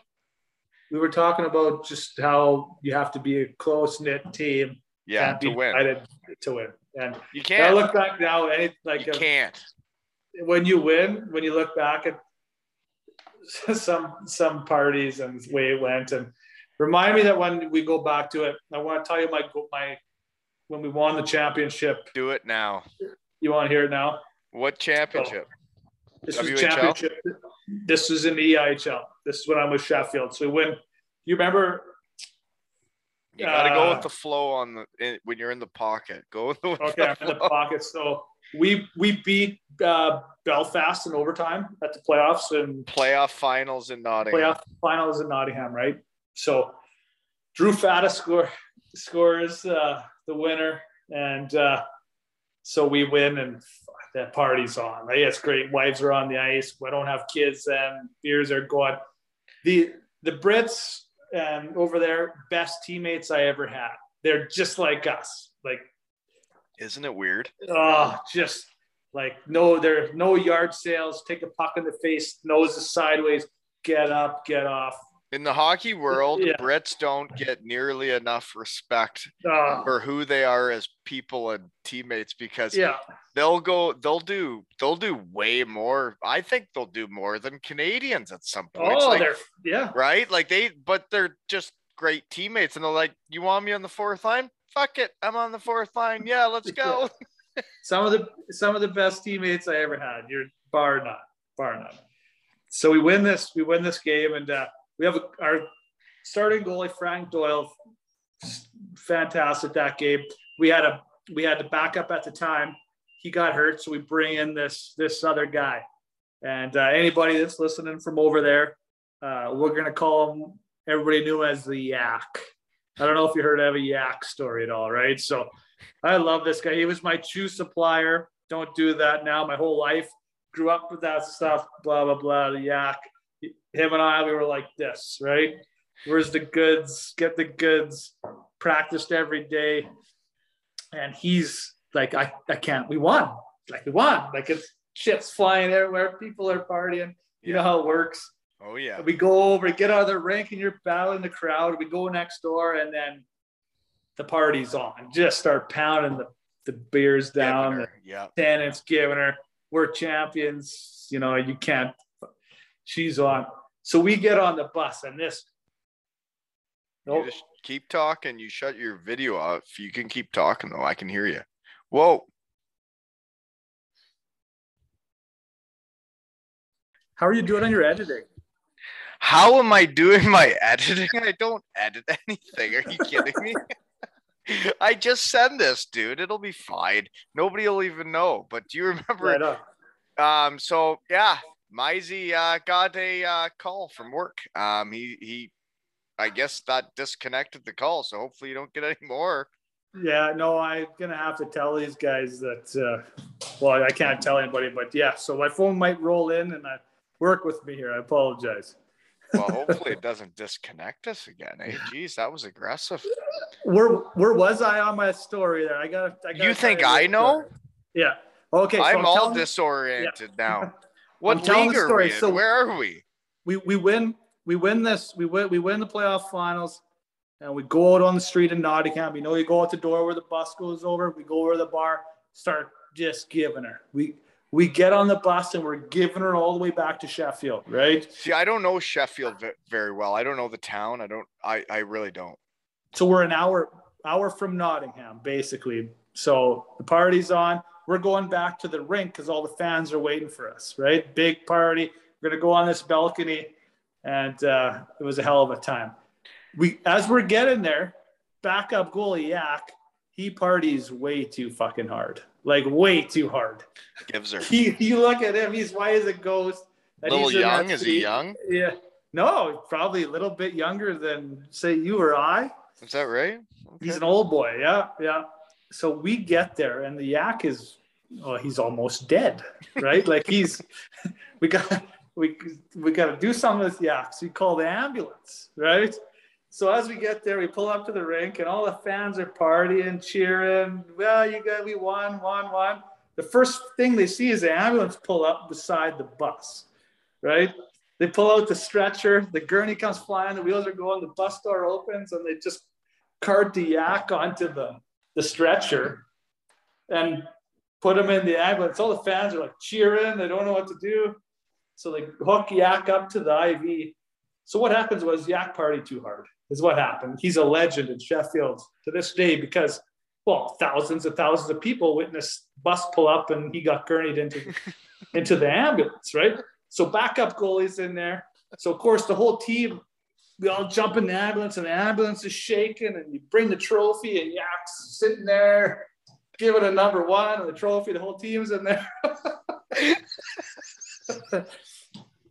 I look back at that, it's like, what else? That's a great story for a championship, right? Your backup goalie. Oh, God. That's what kind of shit happened over there. That was awesome. I know, right? Like, it's people don't know these stories. And, like, when you win shit, things get weird, right? Yeah. Oh, yeah. You know, you're waiting for the bus to show up, and then the ambulance comes and the stretcher comes out. But yeah, it's just the whole thing, and I think the whole way this all starts with this podcast and stuff is like I like when you once you've won something, you get addicted, right? And you can't 100%. like you can't not win, and like those people that are okay with finishing 7th or 8th place, good for you, folks. Like, it's just not fun. It's not, yeah. Like, did you get to take a picture in the ambulance with your whole team and your backup goalie? Hooked up to an IV, give it another one. Well, like, let's just say when I wanted Germany, I checked YouTube for a few months afterwards to make sure nothing got out because there was no social media yet. But we're lucky. Yeah, we're lucky. Yeah, we got to live a whole different life because when I wanted Germany, there's a certain few people that have some funny stories about me. Let's just say I woke up with a pizza on me, without a bite taken, upside down, naked. But hey, you're a champion. What's the matter? That's what champions do. I woke up with a full pizza on me, upside down, like pepperoni and cheese on top of me. Naked. Yeah. Yeah, well, at least there you go. When you woke up, you had a pizza, right? Hey, guess what though? Yeah. I'm still a Deutsche Meister. Yeah.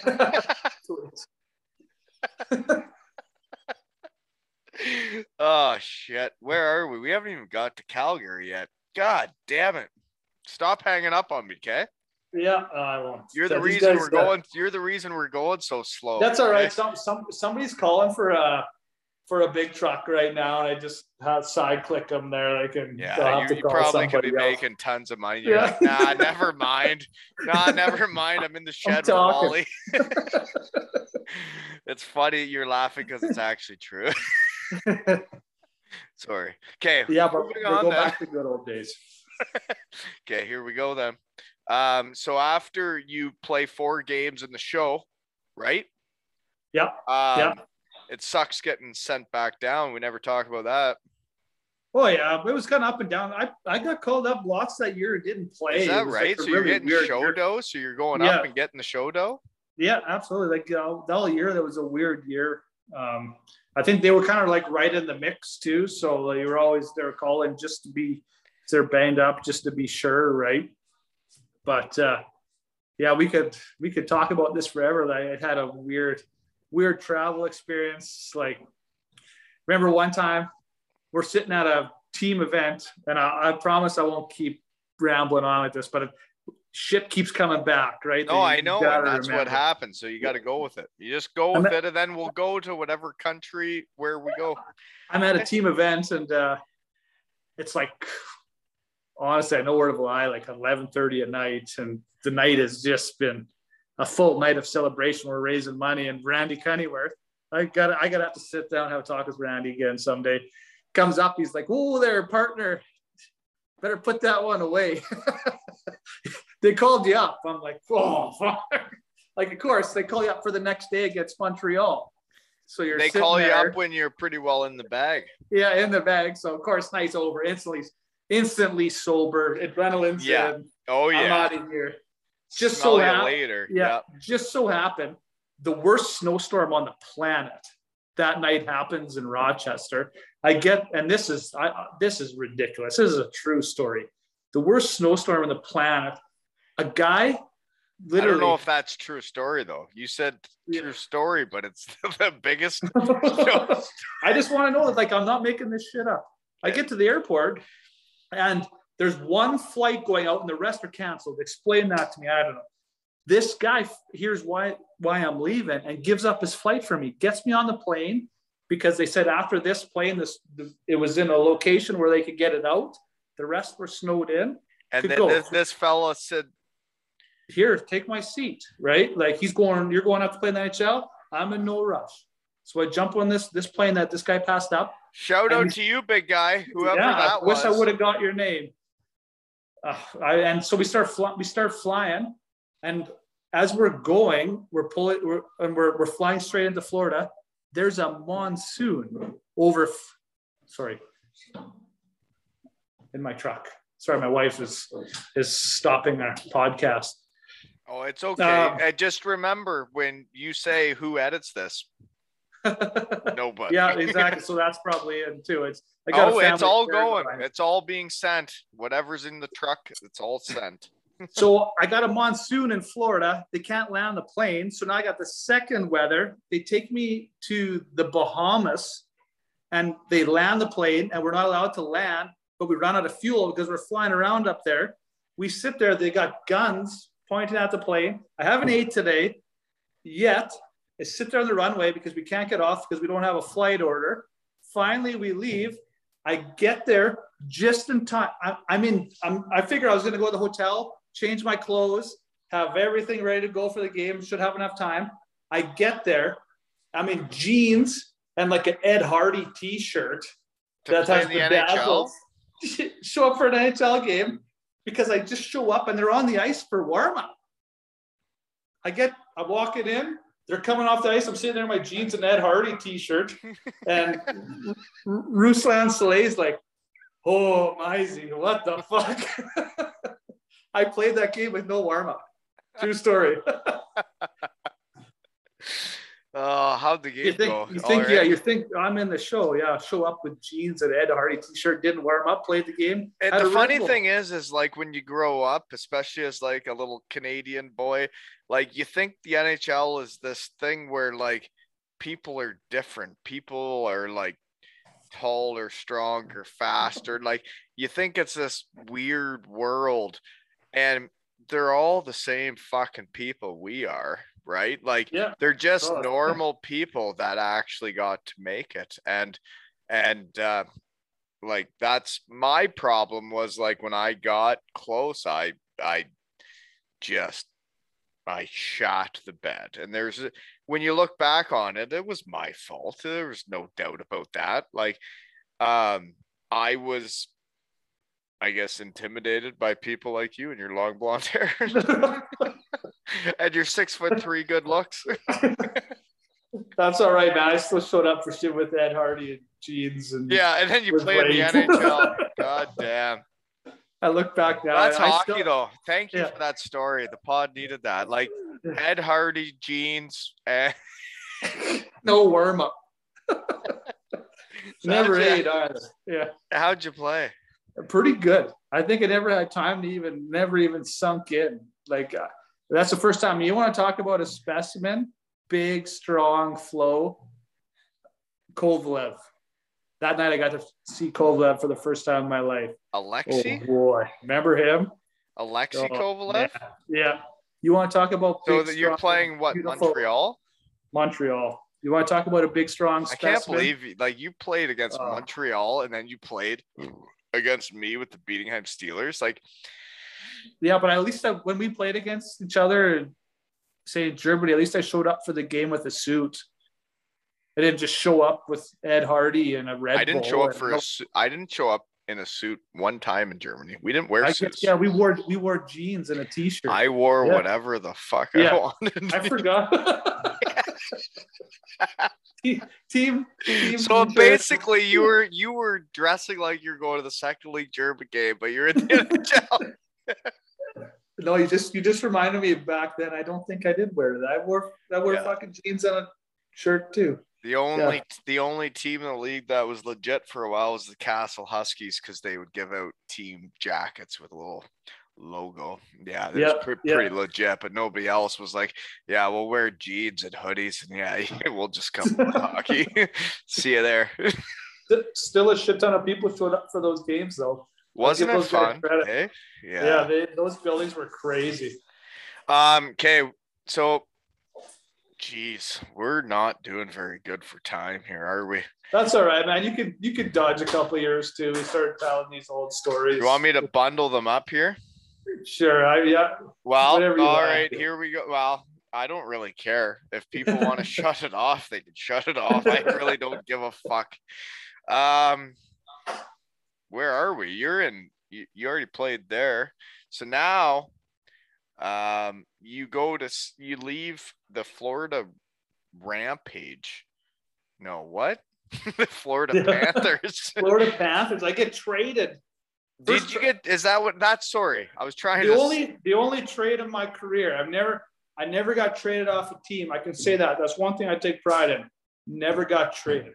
Got traded once in off season. That's it. I also never got traded. I agree. Yeah. No, that means something. Never got traded. I got traded for a guy who won the Stanley Cup, Steven Reinprecht. Remember Steven Reinprecht? Yeah. Well, but the thing is, the guys that played in North America that get traded, those guys get traded for whatever reason. But like the guys in Europe, where you start switching teams and just don't do it too often, folks. Yeah. Right? Yeah. No, I would say that's the first time I was traded. Go to Phoenix, Florida. Phoenix, make a trade. I go to San Antonio, Texas. Man, love San Antonio. Beautiful city.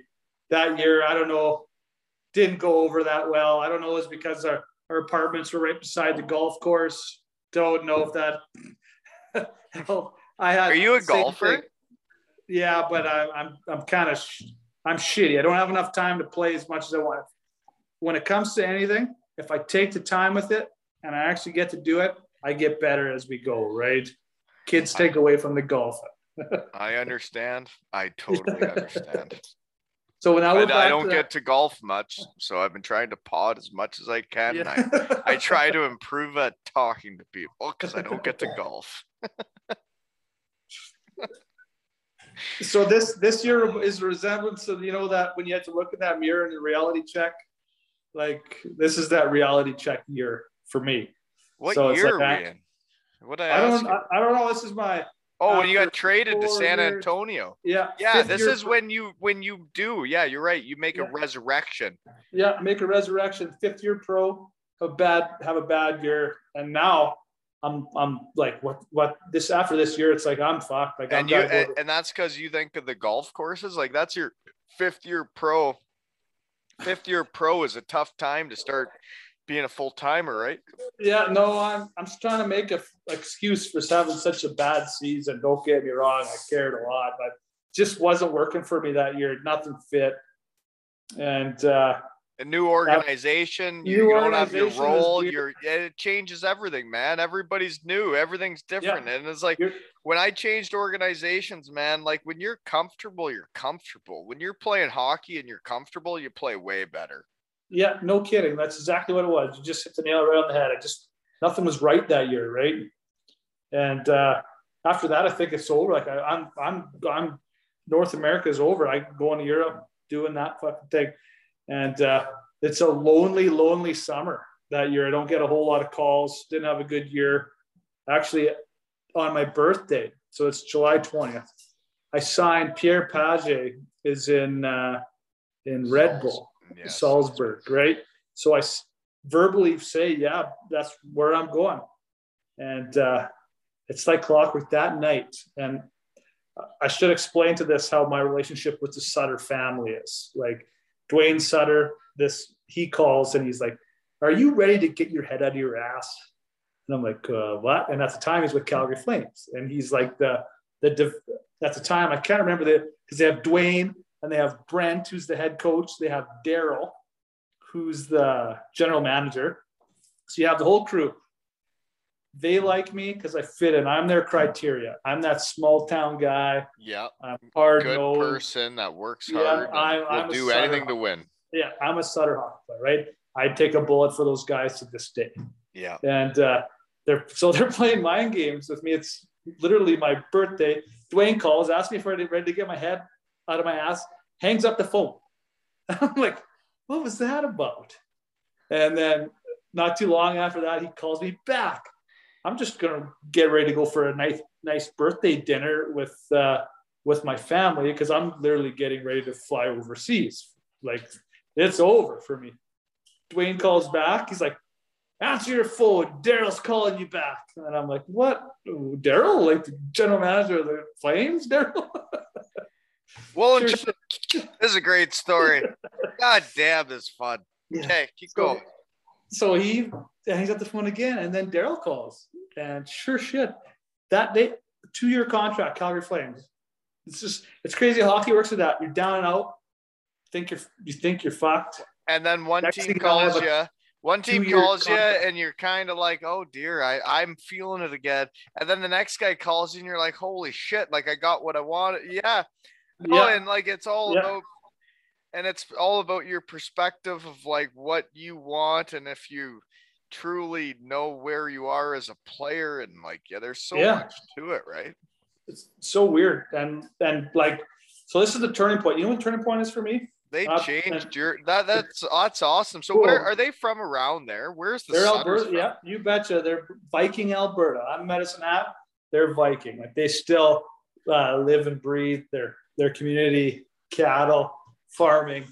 Yeah, And it and kinda you're fits back the in your criteria area with too me. now. That's Yeah. cool. And so I instantly, 2.5 hours down the road from Calgary. This is my home now. So now I'm living the dream here. So now I'm back to the hometown thing, right? Had the Tigers. Now I'm 2 hours down the road. Now there's an NHL team who signed me. I'm still so far away. Like in my head, whatever, I'm going to the minors and I'm going to do the regular rigmarole, try to have a good camp, try to start strong, maybe get a game or whatever. It's fine. But And you know you're what thinking changed? that just because of your past experiences. Just past experience, right? I'll tell a story. Like I'll tell a story to my kids, or I'll tell a story about I get deep into hockey again or whatever. This is what changed me. Like I made this team at a training camp that year, like right at a camp, down and out. But that whole summer, it didn't matter where I went around town, went to the sports store, or whatever. People would be like, "Well, you're gonna make that team, right? Like you're making that team." And I'd be like, "Yeah, like yes, yeah, no, I'll try." But everywhere I went, they'd say, "Well, you're going to make that team. You make the team." Eventually, I started to believe them. They'd be like, "You're going to make the team." I'm like, "Fuck, I'm going to make that team. I'm going to make that team." I have a hell of a camp. First game, I remember I run somebody over. Remember Ryan Malone? Saddle Dome, packed house, big Malone comes after me. Just throw my shit off. We fight center ice, go instantly. I got everybody's attention, right? After the game, Daryl comes down and gives me a handshake and he just loved that I was in it, that I was engaged. Then I start scoring. Then I start playing. Now I'm confident. Rest is history. Make the team out of camp. I played right up until December with the team. Like, and I was signed in frickin' Austria, for God's sake. Like in July. You know, It's and crazy that's what really hits home for me was like it was me leaving college and going to the AHL and seeing you and your long blonde hair. And like it was like if you truly mentally, like the mental side of the game, if you truly deep down believe in yourself and what you're doing, the shit you can do is wild. If it's you're wild, right, man. Yeah, it is. but like you had to believe in yourself, and you needed all those people to talk you into. No, but like, and I was the same way, man. Like I was the same way, and like if people told me like, you know, you're whatever, like you're way too small, whatever, and you're like, you should just go to Europe. You're like, yeah, I probably should, and then I did really quickly. Yeah. Yeah, it's kind of crazy how just like even just a mind frame, it goes a long way, right? Well, And it's crazy it's how where learn you see yourself as a player, and if you really truly believe you think you can do it, right? Yep. And you need people to point you that direction sometimes, right? Yep. Damn right. Damn right. So I'll tell that story to the day I die too, because that's I believe that if it wasn't for those people convincing me that I was going to play, I probably never would have. Right. When if you don't, Yeah. if you go to that camp not truly like going like I'm gonna go do this for them and like I'm gonna go do this for whatever, like it doesn't happen, right? You go there, you play a little different, you maybe don't do quite as much, and like that's how small the line is in hockey, right? It is. And I've seen some of the best, wildest skills players in Europe, in the minors. Heck, I've seen some of the most talented players I've ever seen in my life that would come up from the East Coast and play in the American League. Guys can play, and it doesn't matter whether it's the coast or the NHL. That's such a fine line. Like it's so close. People that haven't played won't understand it, but it's tight. And the most skilled players I ever seen were some guys out of the East Coast League. No, you're right. And you're right. And then there's just the little flaw in their game, right? That like, or it's just not a coach that like gives them the opportunity, that like gives them the chance to puff out their chest and be like, yeah, I am the guy. Like I'm the fucking guy. Like, let me show you what I can do. Right. Yeah, absolutely. And it all comes down to that. It does. And even in life now, you go to your job, and if somebody's got a lot of confidence in you, fuck, you're going to make it work. Right. Yeah. Yeah, you're right. Yeah. Yeah. Funny point. Okay.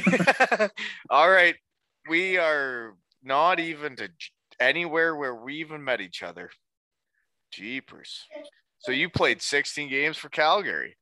That was the year, right out of camp, right until December. No, that's that is incredible, and like it is mental, and it's how hard you work, and it's a lot of it's mental, right? And like it's like when I was picking a team for my under 11 hockey team, right? The players make the decisions for you. It's about how they play. It has nothing to do with anything else. It is the players decide. It's not their agents. It's not their parents. It's not the players will go out there and play. And you're like, yeah, he's better than him, or right? 100%. They're lucky if they have you in that role. They're pretty lucky to have you in that role too, because at the end of the day, you've seen it all and you've been on both sides of it too. So, and I also, another shout out to my real world life is they support what I'm doing, and there's days where I got to leave early to go coach a practice or whatever, and I haven't heard a complaint from anybody yet, because I feel like I'm doing my job. So anyways, but like, thank you for understanding, right? Like, and the CEO did this for his kids. He was a minor hockey coach for his kids, and he gets me. He's the same as me. That's what type of people he wants working for him, though, at the end of the day, right? I guess, yeah. It'd be pretty easy just to go do your job and go straight home, right? But that's a whole nother ball game that you're doing. You're a lot on your plate, right? There's a bit going on. Yeah, there's a few things, but yeah, no, it's a bit busy. But I feel like I can handle it. Don't forget about the website, www.aleshockeytales.com, and tip your local podcaster, because he will bring on dancers like Stephen Meyer every night if you'll pay him enough, folks. And let me tell you, these folks are willing to dance.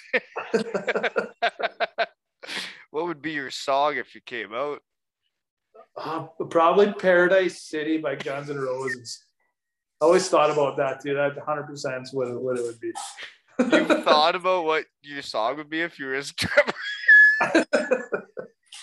Well, not really, but if it ever came down to it, like I really had to do it, it'd probably be that. Okay, well, how long have we been talking? What would yours be? Call me baby. No, I don't know. Probably You thought about it. if I was a stripper, what this song? Yeah, what would you come out to? What would be your go-to? Geez, well, I would have to be I'm Not For Everyone because there's some strange there's some strange things going on around here, and cheers, Lisa. Thanks for cheers for 86 episodes in a lot less than a year. So 86 episodes, and you're finally just figuring out what your stripper song will be now. No, I figured it out episode 1. That's why it's so long. Holy fuck. Okay. Okay. Seriously, shut up. What season are we in? You're with the Calgary. You were playing in the NHL last time we talked about your career. Yeah. You went right after that. You know where I go? Remember? No, actually, that's my question. Okay, ready? I'm ready again. I'm focused. So you play 16 games. You're there for December. You sent down. Then you're starting to realize you're not getting called back up, and you're on a 2-year deal. So you're 6 games into the next season. You're like, I'm not getting called back up. I'm too old. So you hit the Swedish Elite League for the big money. Now we're going back. We're going to go back to where we talked about that veteran rule now, right? Yeah. So this is the new. This is veteran rule. Oh yeah. So this is the new. This is the new era of veterans now, right? So now you only have 3 that can play, right? So we got guys like myself. Remember Rytis Ivanins? Like we got some good veterans. You can only have 3 instead of 5. There's 6 of us there. You can only play 3. And this is those smart suit fellas telling like coaches and GMs like it's not about you. It's not about winning that season. Yeah. So now it's about building players. We're breeding players. So yeah, we're breeding. What's a breeding pool instead of being a team and trying to win with good players, right? So now why was this not fucking there when I was trying to play on a team with only 8 spots as a young guy, right? So I kind of played in some eras that were pretty fucked. So back then I was a young guy. Nobody cared to develop yet because you got to be the old or young. Whoever's playing better be the best players there ready to play, right? Yeah. So now I'm there.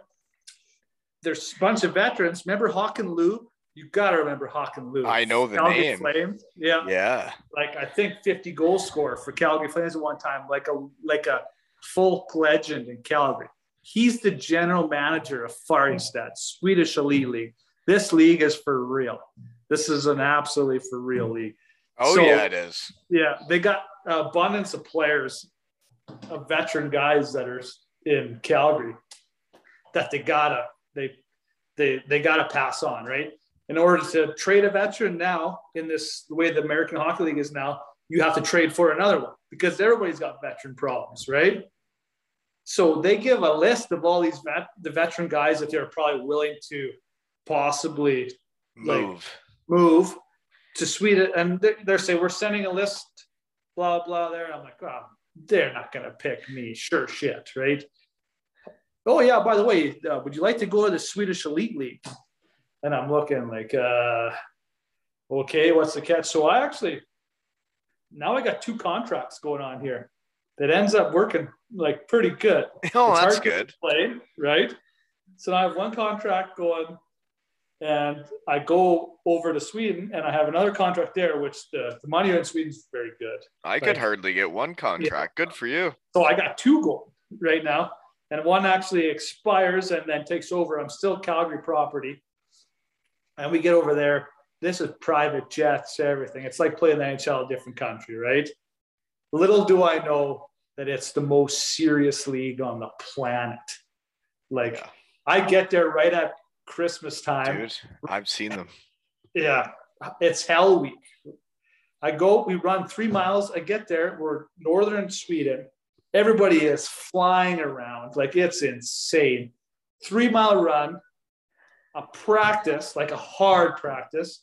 I think it's over. Everybody's speaking Swedish. I don't know what's going on. We go up and eat, restaurant upstairs, come back down.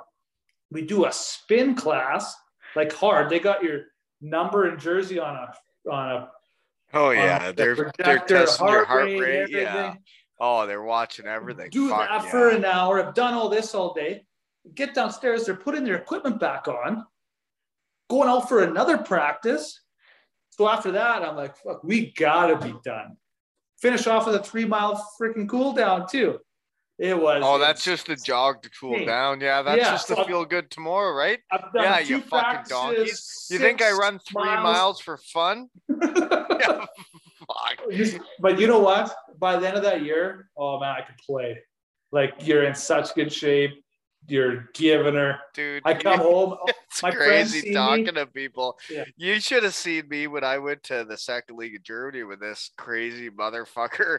Made me run around a track like crazy for a month. And I was in such good shape.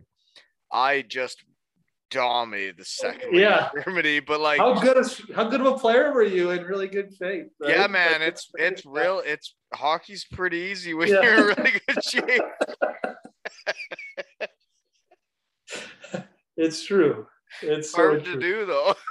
It is. You know, it's tough to stay. It's tough to stay. It's a that lifestyle though. That's what these young punks have to realize is like they don't get to have fun like we did, right? Yeah, those days are over. They're over. Like, the best players in the world, you keep seeing Connor and they don't do what we do. Don't do that. No, we're a dying breed, man. She's over. Those days are over. But fuck, it was fun, eh? It was. I wouldn't trade it for the world, right? But we'll let the new generation speed the game up and do. So all that's that how you got to Sweden. Bundle it up. Yeah. So you go there, and that's where our spider webs cross, right? So I've never met you other than Rochester, Syracuse, and I'm like, well, that guy's like a real prospect. I'm really not. And then you show up in Shawinigan for the Wild Wings with Al Levy. Like, I was like, this guy played in the NHL and now they're fucking bringing in these people. Like, fuck off. Like, this is my honey hole. Leave me alone. Well, you know what? That was the lockout. Remember the lockout year? That year? Oh, that's when that was. Oh, yeah. So there was no spots open. Everybody was panicking. And thank God I signed the deal I signed when I did. Like, I signed it before the lockout really happened, right? And I was fine. Yeah. And they would have been kicking themselves for months because they signed me. Yeah.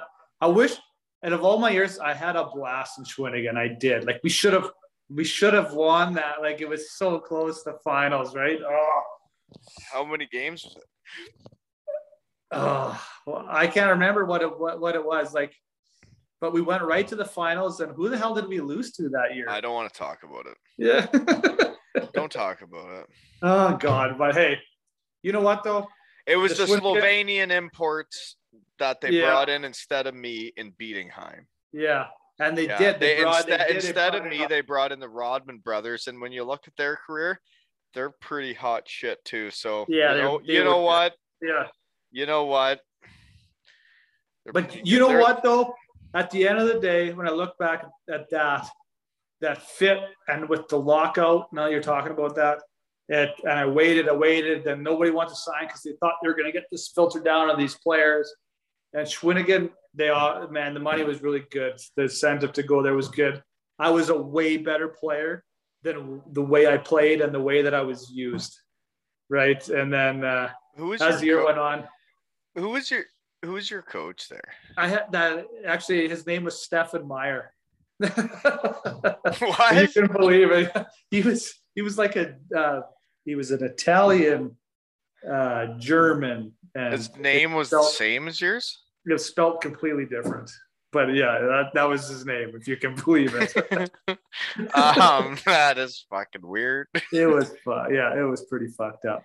But hey, it was great, man. I met some awesome people. I had Whitey was on my team. And I Okay, had but no. What the question I actually wanted to ask though is, you're in the Swedish Elite League. How do you then, like, the day you actually like sign the contract, like, yes, I'll sign the second league in Germany. Yeah. How did you decide to do that? I should never have done it. Right? Because then you're putting yourself down to my leagues. You betcha. I should never have done you it. don't fucking come down to my leagues. Fuck off. Go do your thing, man. You're too tall. You're too big. You're too good looking. The way I played, I should have just went and found my niche role and waited for I had some.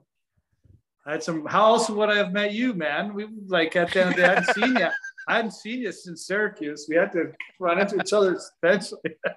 That's true. Yeah, you wouldn't be on the pod if you wouldn't have came that way.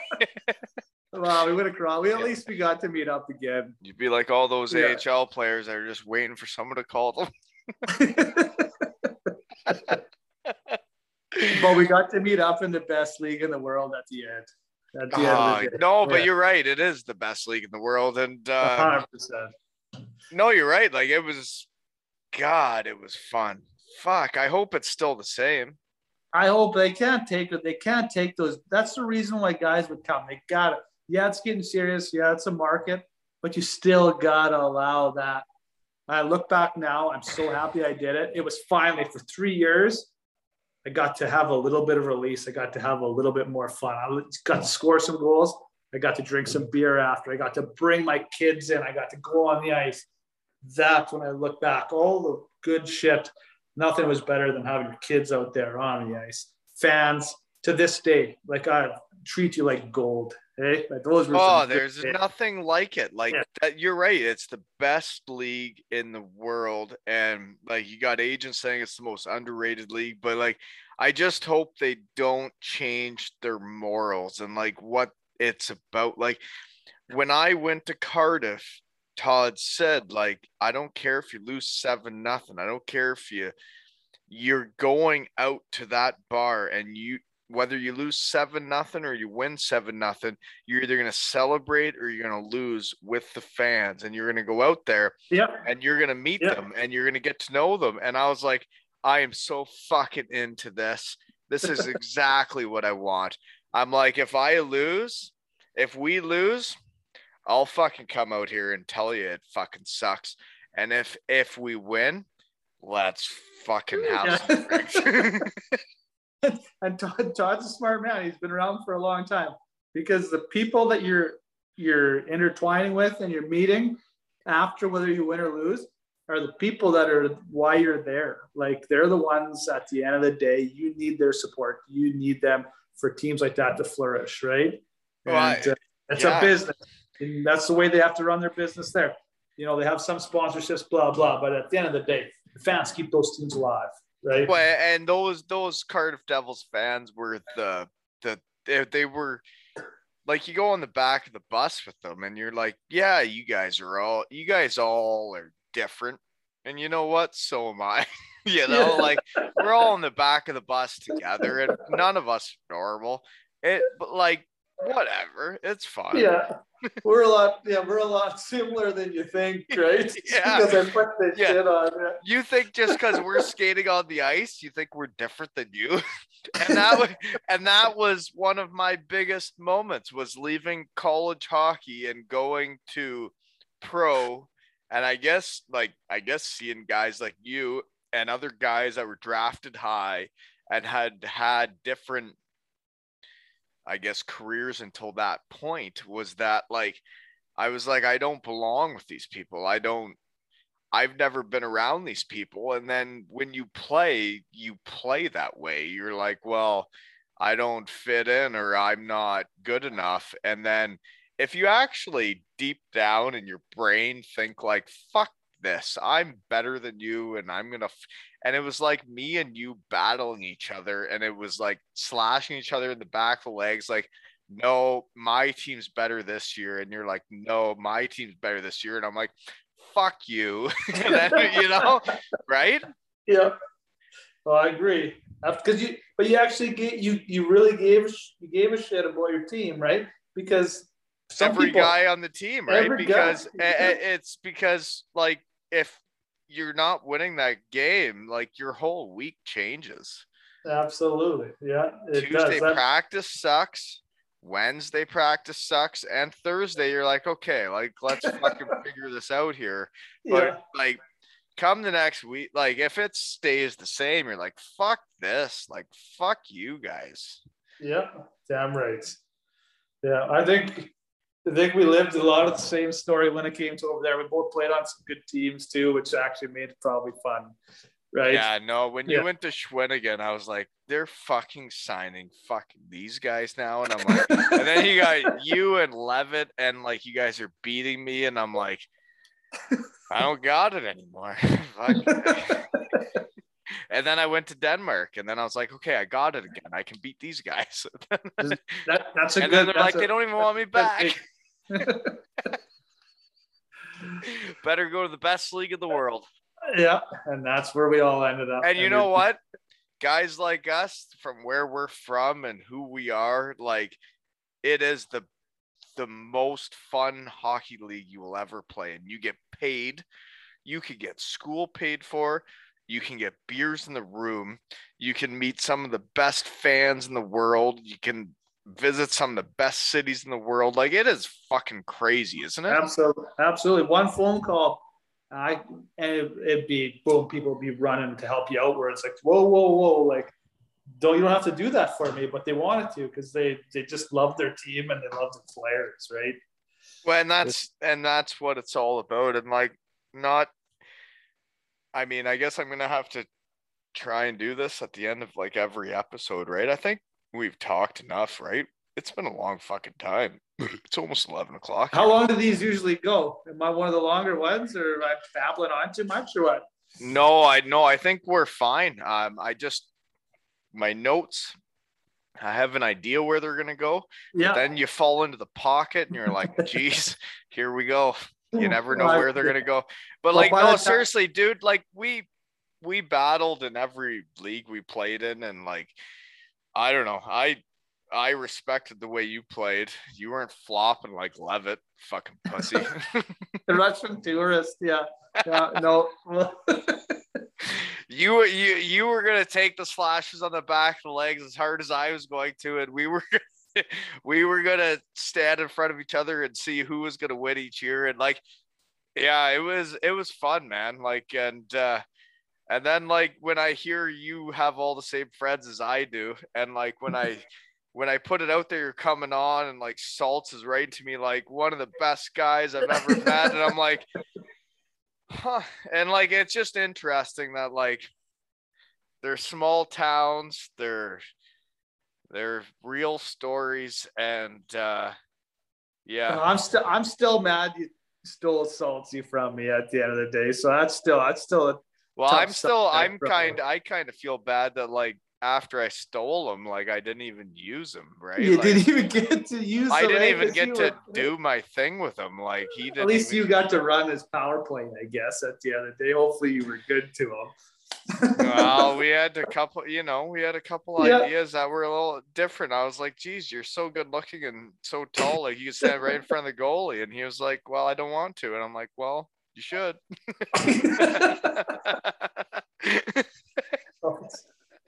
Well, you got to make sure we keep in touch, and I'll send you some local beers here. You send me some beers the boys got there. Hey, like a gentleman's deal. You know what? Like it's like DZ said to me on one of the first episodes. He's like, when you can look back on all the shit we've put ourselves through and all the stuff we did, and you can have a laugh and a joke about it. Like yourself and I we competed about as hard as you could compete. Whatever league it was in, it was take no prisoners. And it was nice getting to know you tonight and your kids and all that, you know? You betcha. And thanks for taking me back. I haven't thought a whole lot about it because life gets so busy. I know you know how it is.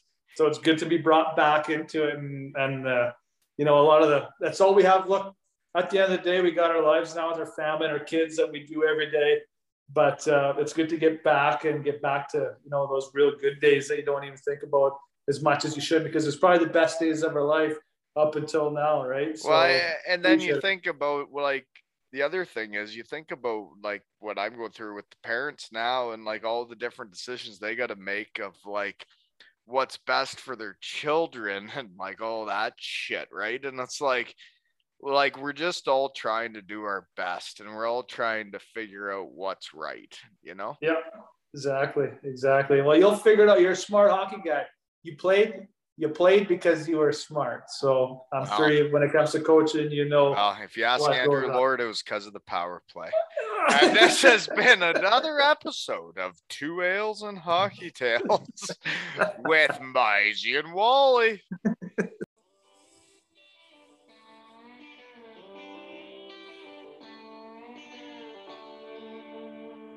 Some people clap on a 1 and 3. Some people clap on a 2 and 4.